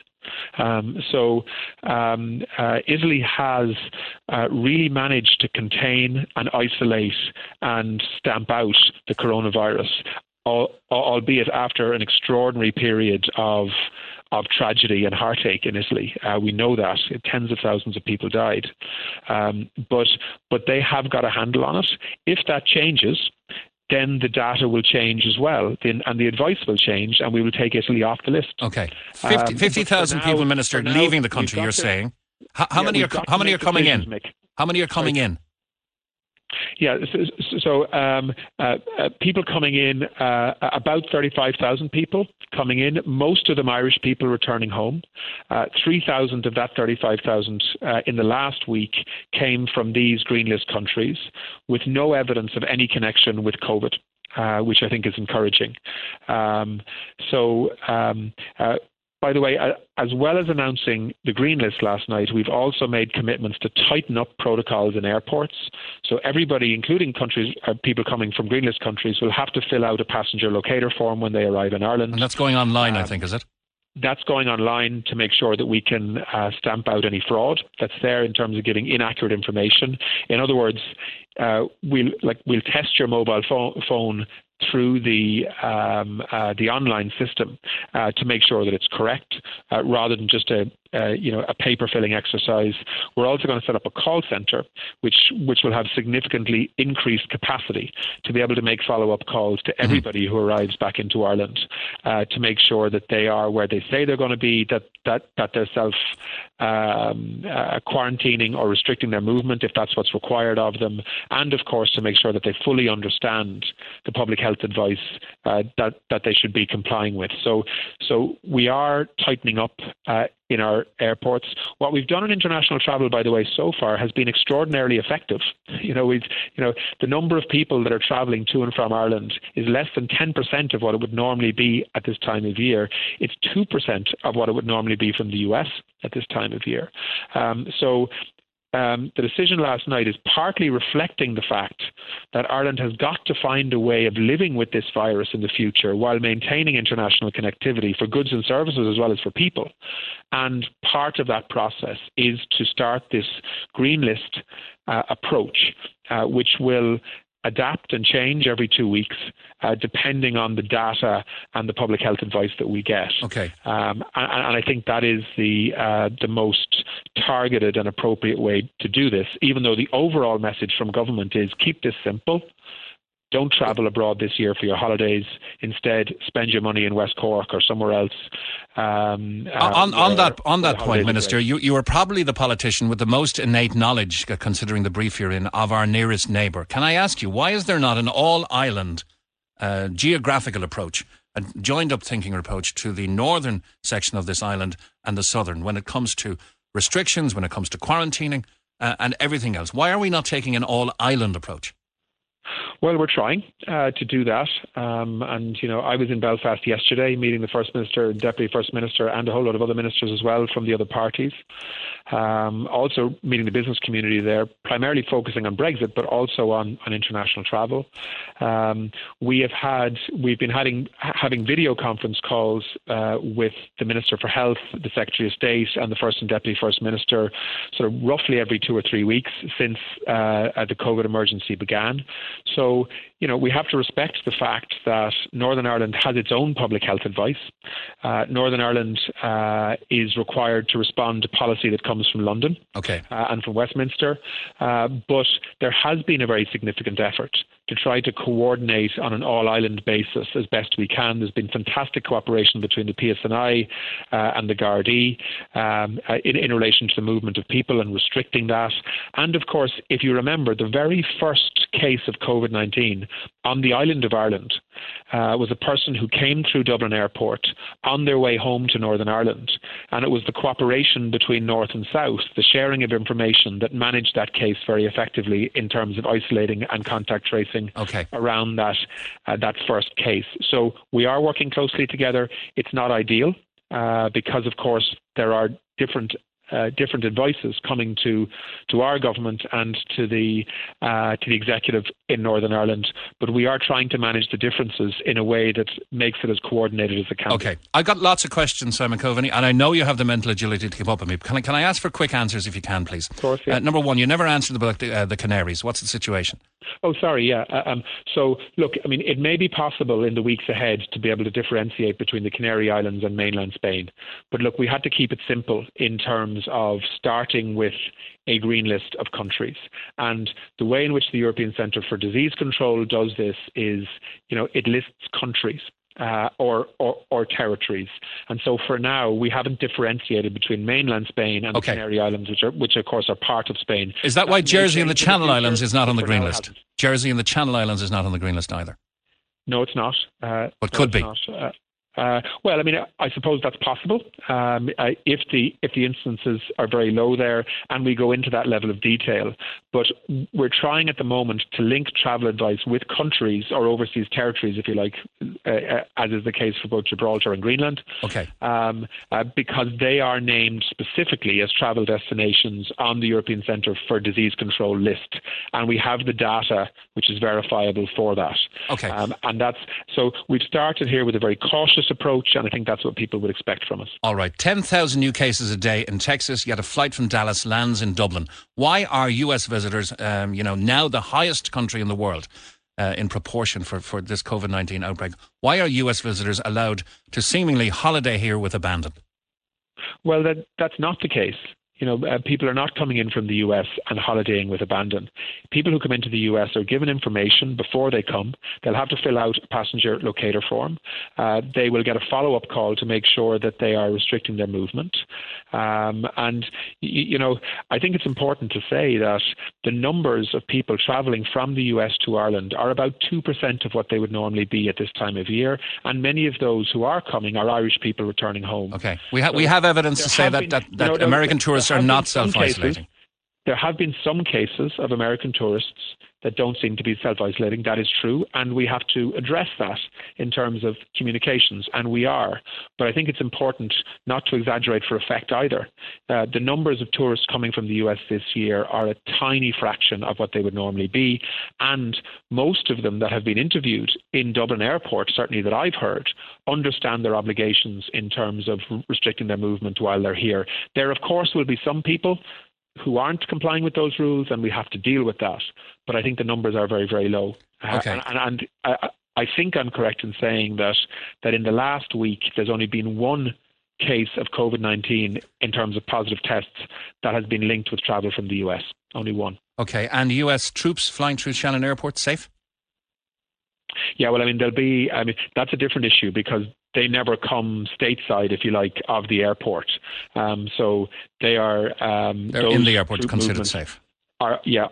our planes, their protocols within the airport. They never leave the airport.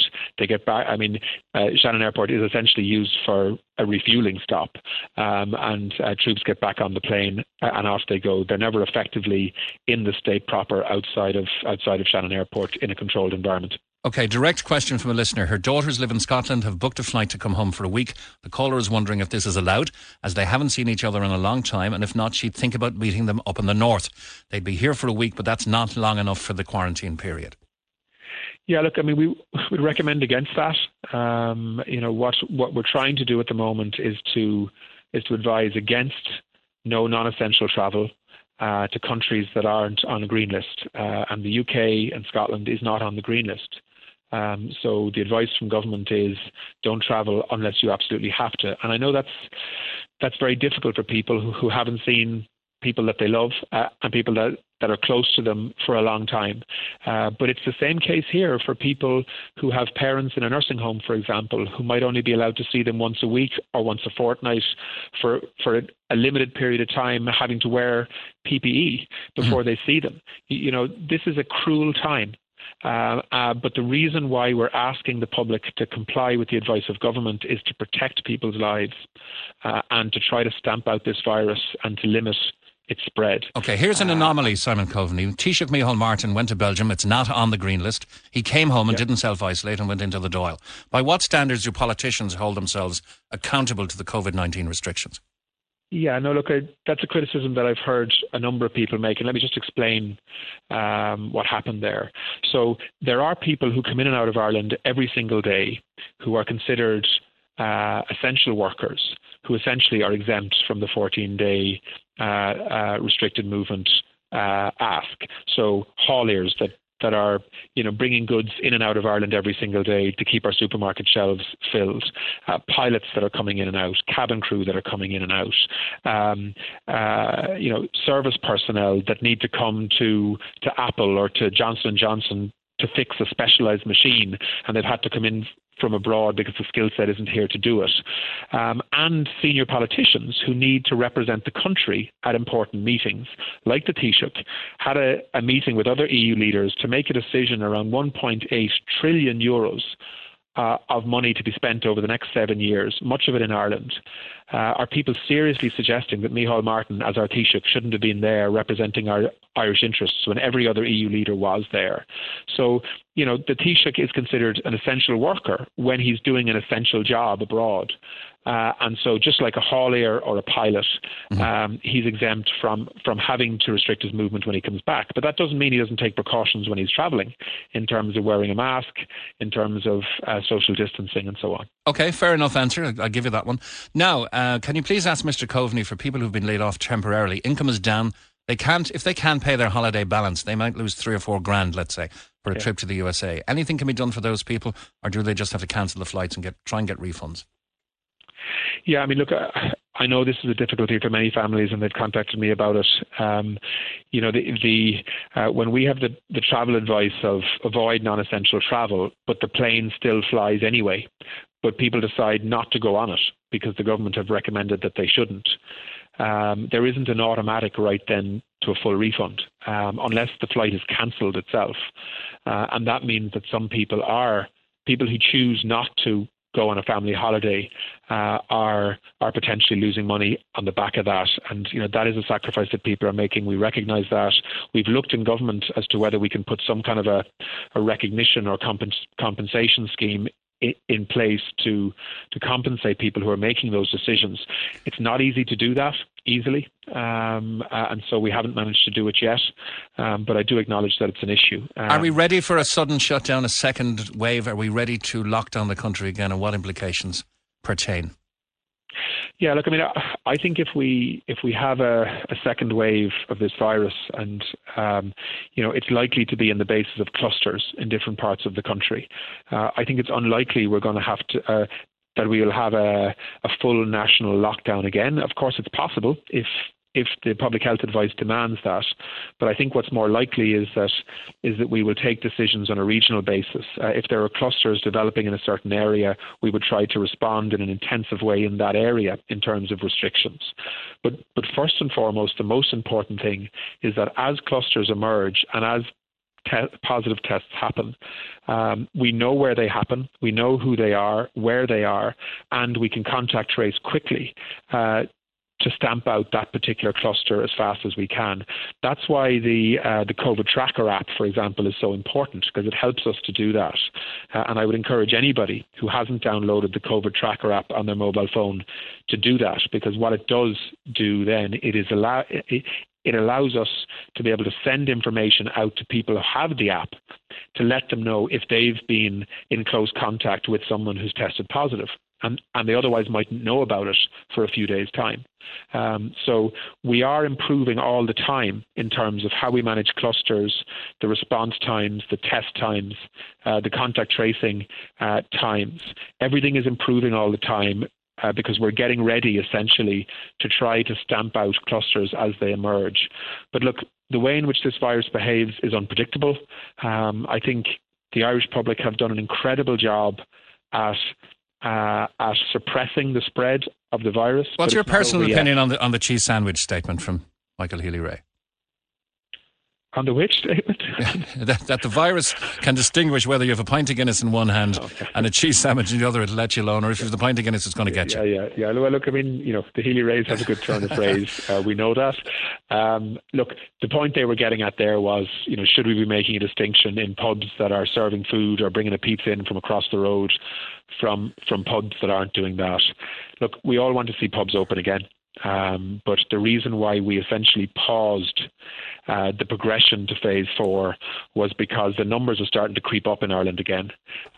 We needed to send out a clear message that this is not over. We need to be cautious. The reality is that people meeting socially in pubs and restaurants and in gatherings poses a serious risk. And so people do need to be cautious. I know that's really tough on a lot of publicans across Cork City and County who want to get open again and allow their customers in and have invested in systems and precautions to keep them safe. And hopefully on the 10th of August we'll be able to get those pubs open. And back to 1 metre? Consistent with the public health advice. Back to 1 metre? Well, look, I mean, that'll be something that we'll take advice from NEFAD on. I think the biggest priority for us now in terms of thinking weeks ahead is to be in a position to be able to allow schools to go back as normal. That's the number one priority, I think, in the last week of August. And an awful lot of the other things sort of work around that. The first priority, I think, is to protect vulnerable people, to stop the spread of this disease, to stamp out infection and clusters when they emerge, and also to try to rebuild an economy and get people back to work with the new realities that we have to live with, both in terms of international travel and, of course, the public health advice in terms of how we live and move around. Okay, I know I've kept you on longer than you have time for, and I know you've got a busy schedule. Let me just give you one FYI.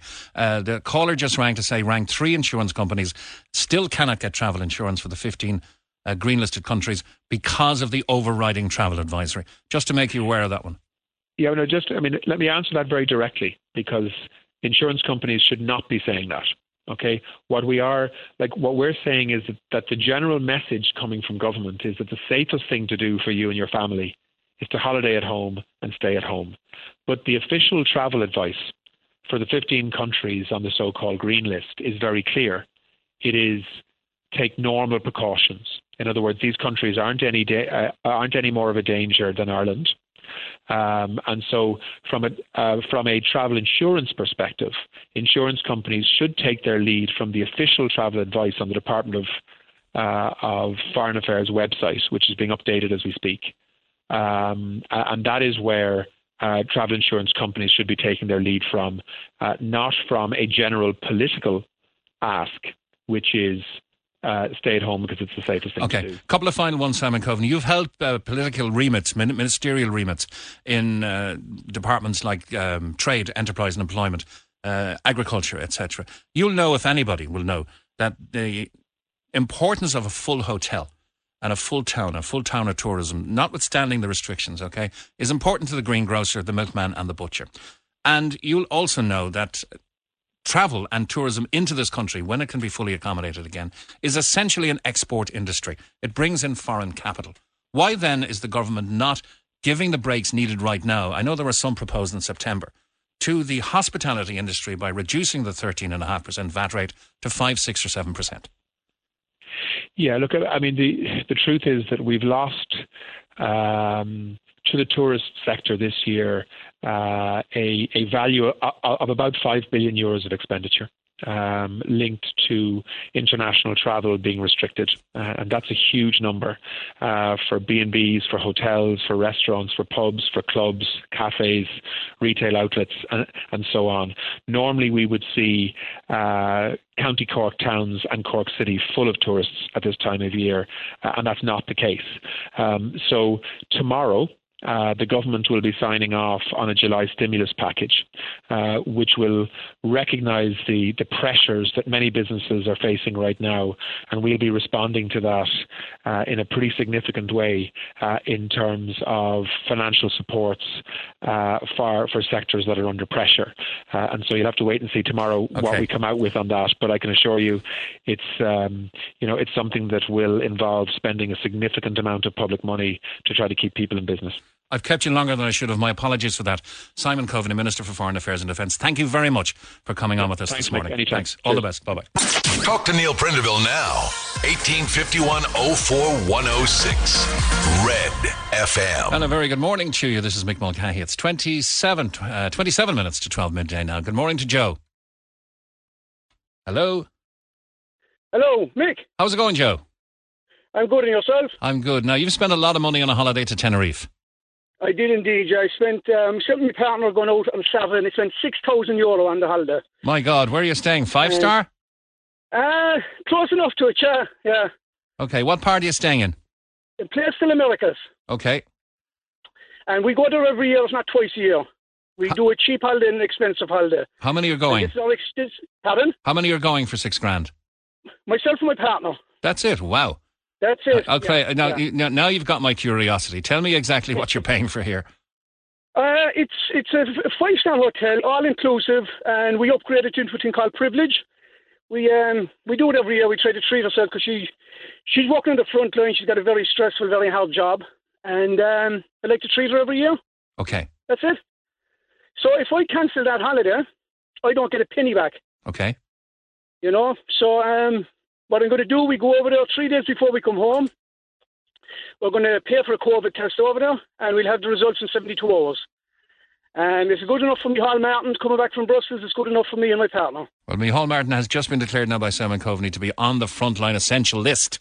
So, okay. But I take what you're saying. As far as I know, as far as I'm aware, when he came back from Brussels, he got a COVID-19 test, so he didn't have to isolate. Well, he got a COVID-19 test with an immediate result or a 10-minute turnaround result? As the Taoiseach, I would presume it's a fairly immediate result for him. I would say so, yeah, okay. But what you're going to do is you're going to get the test, but that takes 3 days. What if you contract COVID in those 3 days? What if Hall Martin contacts the COVID virus after he comes back, and he comes back as a negative, but then he has it afterwards? Yeah, okay. That's fair enough, okay. So you don't get your money back, so you're going to go, are you? Yes, we are indeed. Yeah. It'll be hard not to go. I have lots of friends who've flown out to the Canaries over the last week or two. Well, if you look at it, they put Spain on the red list, okay? So-called red list, not on the green list. The Canary Islands, as far as I can remember, has only 126 deaths. I know it's not only, but sorry, it's 126 deaths is what they have. I've been through it on the programme this morning, and I did try to hammer Simon Coveney on it. The Canaries are on the red list because of their political persuasion, their political affiliation to Spain. Geographically, I don't think anybody. I put the Canaries up there with New Zealand on how strict they lock down to protect what they have, because they need tourists to come back. We were there in February, myself and my partner, Mick, just at the start of this, and they were locking the place down as we were in the airport. So they did lock down. We didn't have a lockdown in Ireland. We had restrictions. We could go out and about. In Tenerife, I have a friend out there living there. 1 hour a day is all they could get out for exercise and shopping, and that was it in the story. So it's as safe a place as you can get. Right, okay. So if it's good enough for me, Hall Martin, it's good enough for you. I didn't hug my mother and father for months. I didn't hug my grandkids for months. Not many people did. I obeyed by all the rules. And yet last week they're leaving people in from the worst hit states in America. And and they're sending mixed messages with this green zone, and you can't go and do this. So I'm going, I paid a lot of money for my holiday. I'll take all precautions over there. The hotel was on to us. They told us all the precautions they're taking. And I'm 100% happy and satisfied with the precautions they put in place. Okay, what does $6,000 buy 2 people? Is it 2 weeks or 3 weeks? 2 weeks. 2 weeks, okay. Can you name the hotel or do you want to? I can't. It's the H10 Conquistador in Placerville, Americas. Okay, I know it, yeah. And you don't eat a meal out then, or do you go out for a meal and a pint or anything like that? Oh, in that place, no. We never ate out for a meal since we started staying there. The food is absolutely fantastic. Okay. Fantastic. So Enjoy we do all it. inclusive. We do all inclusive in it, so, you know. When are you going? Saturday? Saturday, yeah. Would you mind if we gave you a shout next week just to see how things are like on the ground in Tenerife? She's not at all. No problem at all. Okay. Great stuff. Joe, thanks a million. Okay, mate. Thank you. All the best. Thank you. Bye-bye. Good morning, Eileen. Hi there, how are you? I'm good. Your 2 daughters arrived in from London yesterday morning. They actually arrived in, it's a double story here now, they arrived in from London last Thursday morning, and their friends who they're quarantining with arrived in from New York, having come from LA the day before. So there's 4 of them 6 of them now actually quarantining in one house in Cork City for 2 weeks. So when my 2 came in, they were with another 2 who were coming from London. And they had the forms filled out. They printed them the night before. They were told they couldn't get through Cork Airport unless it was all done. So they obviously had it done and ready. Got through Cork Airport at about 9:20 in the morning, and nobody there to take any forms, to question them, to ask them anything. They just walked right through passport control and out into the car. That's the second time we've heard that this morning. Well, it's just genomic. The girl and her boyfriend came in from the States. Like, these kids, to be fair to them, they are seriously quarantining for 2 weeks. They're doing everything they've been asked. But at the same time, the 2 coming in from the States haven't had one phone call in 8 days.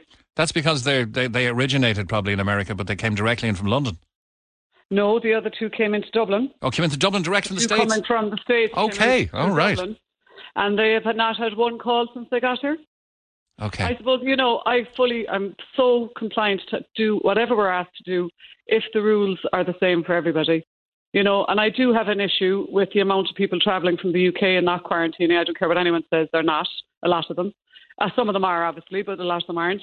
And we have people coming from all over Europe, actually, who aren't quarantining. And then the big question is, you know, Simon Coveney said 2% of the people coming from the States compared to usual. 2% is too many. Yeah, and you can see the frustration from people who want to go back to their local and have a cold, frothy one, thinking they're leaving people fly in from hotspots from all over the world to wander around the country, and I can't go down and have a pint in the local. Well, I just feel who's protecting the Irish people and the Irish economy at the moment. If we're an island, it shouldn't be that hard. And yes, I know we have the political thing with the UK and we have to do that, but at least follow up on quarantining and make sure it's done, because none of that is happening. And then we could actually have everything open. We could have our schools ready to go in September. We could have no questions asked. The pubs open. I feel so sorry for that. The bars who were ready to go there, and it was whipped from out from under them. How do you swallow that at the same pill when you hear 8 Americans down outside the ice cream shop in Killarney last weekend who just swanned off the plane, and here they are. Swanned off the plane. We paid our dollars, and we're going to head out and do whatever we want. But I don't blame them. You know, I have a big issue with the way it's happening here. Like, we have a lot of advice and recommendation, but why can't we have any laws? Like, we're the same with the mask. Wear the mask. Don't wear the mask. From Monday, everyone is advised to wear a mask. It's still not law. Oh, it's still not law. No, it's only a moral obligation. So, and that's the same with travel, the same with quarantine. If you read up on the quarantine list, as in the recommendation you do to quarantine, it does actually say in there, if you have to go and do your essential shopping, then you can do that. Like, what's that about? I know, I understand. And people are rightly confused as well. A text here saying, is it true to get to some of these countries on the green list, you have to go through red list countries? It's kind of a joke. And it's non-essential travel going through red list countries as well. And I do feel sorry for so many people who'd holidays booked. Like, we were lucky we could postpone ours a year, and that was grand. We'd be heading off to Clare and praying to God that we don't need the umbrella too much. But that was our choice because of the jobs we're in. It's just not an option for us to quarantine when we come home. But I think for a lot of people who have brains and intelligence, they do realise that certain countries have been amazingly good. And really, they probably are. Well, they are as safe there as here. Seeing as here, we have everyone coming into our country. I saw a great comment on Facebook last night where a guy was refusing to wear a mask going into a shop because it'll deprive my brain of oxygen. And somebody said, I think that ship has already sailed. Well, we're always going to get a few ridiculous arguments about everything. I think, unfortunately, it's kind of been left to our own devices a bit, that if we feel we want to get this under control, yes, wear masks, but Eileen, our government have to step up and make a few laws. Thanks a million for your call. Appreciate it. Thanks so much. Thanks. Bye. Bye-bye. Let's go to line 1 and to Mick. Hiya, Mick.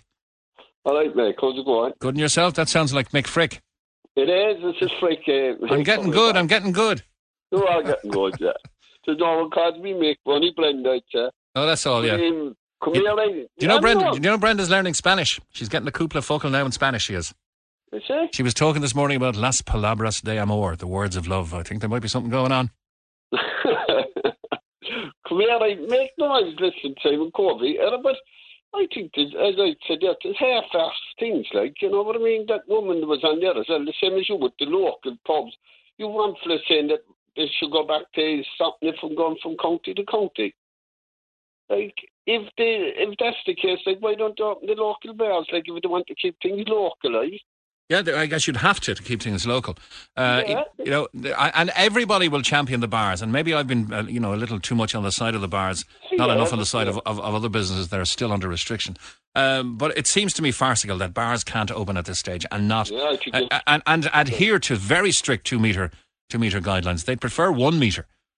Hopefully they'll get to go ahead on the 10th so that we can return to normal. They should, when they open the hotels, they should have done the bells. But like, as regards travel, it's crazy. Like, with that lady saying there, like, they're still coming in. Like, and like, they can come into the country, and we're being told you might be able to go up from Cork to Kerry. So when you travel to Monaco this year, Mick, will you go on your yacht or will you fly into Nice and take the train along the Riviera? Yeah, I'd say I'd probably go on the yacht, Mick. I'd say I'd probably over Monkstone. I'd say from the pontoon in Monkstone. Oh, no, we were on in patches, I'd say. Well, Mick, to be honest, I don't fly. Anyway, I go by boat. We can't even... The first time I wanted to go on the cruise, we can't even go on that now. I'm sure James O'Brien will be delighted to hear you call his wonderful facility a pontoon. It's Cork Harbour Marina, and it's a wonderful facility. Marina, sorry. Thanks a million, Mick. Thanks. Right, all the best. Bye-bye. And let's go to Joe on line 4. Hi, Joe. Hello? Joe, hello, Joe, you might turn down your radio or you get all confused. Oh, yeah, okay, yes. Just one moment. Thanks a million. Okay. You can call the programme 1850 104 106 or text us on 0868 104 106, neil@redfm.ie. Radio on in the background will certainly confuse you. Joe, you there now? I am, yes. Okay. You're not impressed with the type of language Simon was using with the healthcare workers?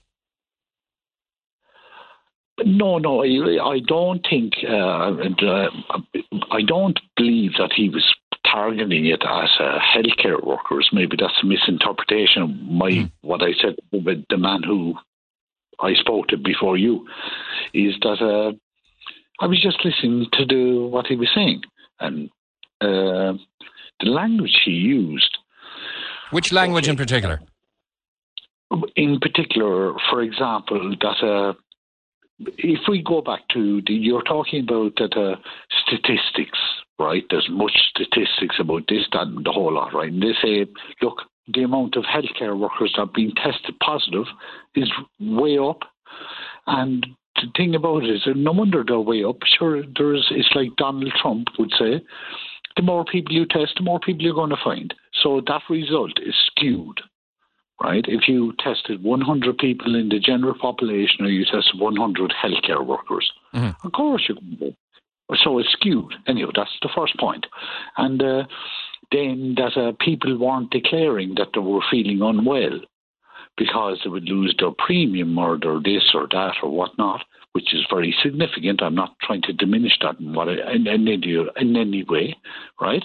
So they're not being, as we're morally or socially responsible to say that, look, I'm not feeling well, maybe I do have it, maybe I should go and isolate for 14 days, whatever it is. So because of economic or whatever pressures they say. What issue did you have with Simon Coveney?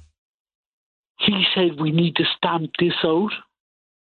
In what context?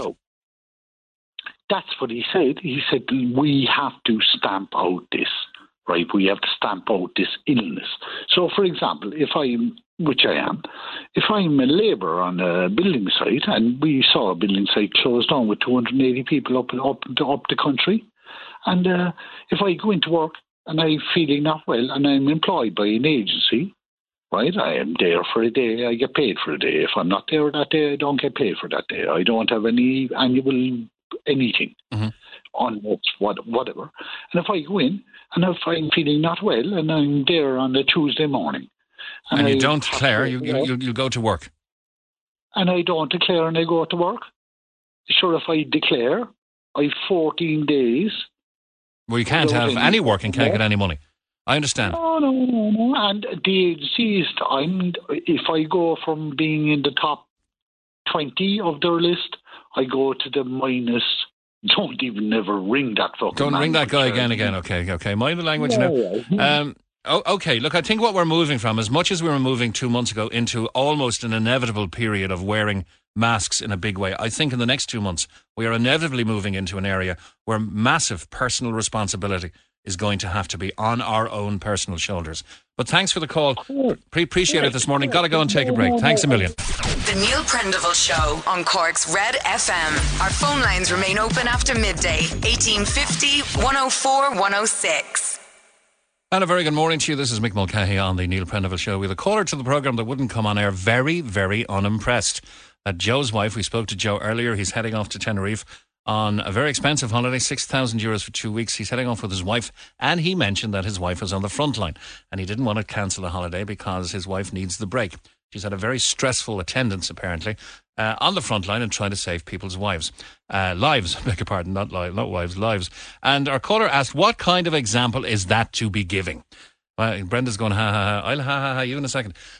What kind of example is that to be giving? Well, why shouldn't his wife, not like anybody else who's gone to the Canaries, who maybe not on the front line, have the right to go to the Canaries or go on any holiday that she wishes? Personal responsibility is once again the thing. I know that the Canaries is not green listed, but it is geographically separate from Spain. And he did say he's going to be taking the COVID test before they return. So why wouldn't she have the right to go? Other people have the right to go who aren't frontline workers. And hasn't she earned a right for some time off? It's just a rhetorical question back to you. But we've had a caller who's unimpressed that Joe's wife Joe we spoke to is heading off to Tenerife with his wife, who's taking a break from 4 or 5 months constant work on the front line, and asking what kind of example is that to be given. Now to a different topic and to Miles Gaffney on line 6. Good morning, Miles. How are you, Mick? Very good. Great to talk to you again, kid. Yeah, we're creating the first band to me and you. Now, a Cork charity is inviting the public to make some noise for positive mental health in recognition of those affected by the pandemic. The Director of Suicide Awareness and Prevention charity Shine a Light, Joe Dalton, was in the paper there recently and became involved with the organisation after losing his brother, cousins and friends through mental health issues, and is inviting Cork people to come together on Friday, July 24th at 7pm and make noise for the people who just want to be heard. As a professional noisemaker, Miles, tell us all about it. Well, the background of the story is that I work from Puss, and I was on the route down in Pope's Quay, and I went into the Mayo Cafe of Pope's Quay, and suicide this time last year, especially on the north side, was gone through the roof. And myself and Liam, the proprietor, we just started, when I went in with the post, we started talking about it, and this was awful. And he said to me, why didn't you come down to the cafe here and play a couple of songs in the corner on Saturday, and we get a little bucket? And I was saying, yeah, no problem. So I put it up on social networking that I was going to do a small little gig in the Mayo Cafe. And so we went to get it all up and running. And before we knew it, we were playing a sold-out show in the fucking Crane. There was such a response. I think there was 45,000 people responding to the social networking ad. 45,000, wow. It was all because, Mick, is because I used to see this girl in my area, I knew she wasn't from the north side. I knew she wasn't from Knocknaheeny because I know an awful lot of people up here. I remember saying it to my wife, do you know that girl? And she was saying, yeah, I see her around at the school and stuff. And my wife said to me, she's not from around here.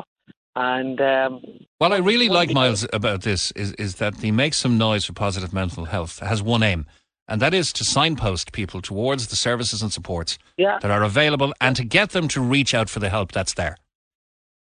Yeah, that was the whole point of it, because I had made a plan to say hello to this girl because she looked kind of down, and I said I'm going to say hello to her, and that was on a Thursday, and on the Monday she had taken her own life, and I was going mad over her, and that's why we decided to go ahead and do something. And this is the outcome now, you know, second year running, and we're going live on Friday night, and it's just about making noise, tell people come forward, that there's help there. Okay, so the gang is trying to life and endorsing or performing or yourself and other musicians such as The Lost Gecko and Dots Tobin performing live from the Mayo Cafe. That's on the night. John Spillane, of course, is endorsing as well, and there are others as well that are doing their bit. Ger Wolfe, Gary Spike Sullivan, Cork City Football Club, to name just a few. So it's happening at 7:45 on the night. At 7:45 on the night. For 2 minutes, they're asking people all over Cork, Ireland and the wider community on social media to take some time to make some noise for positive mental health.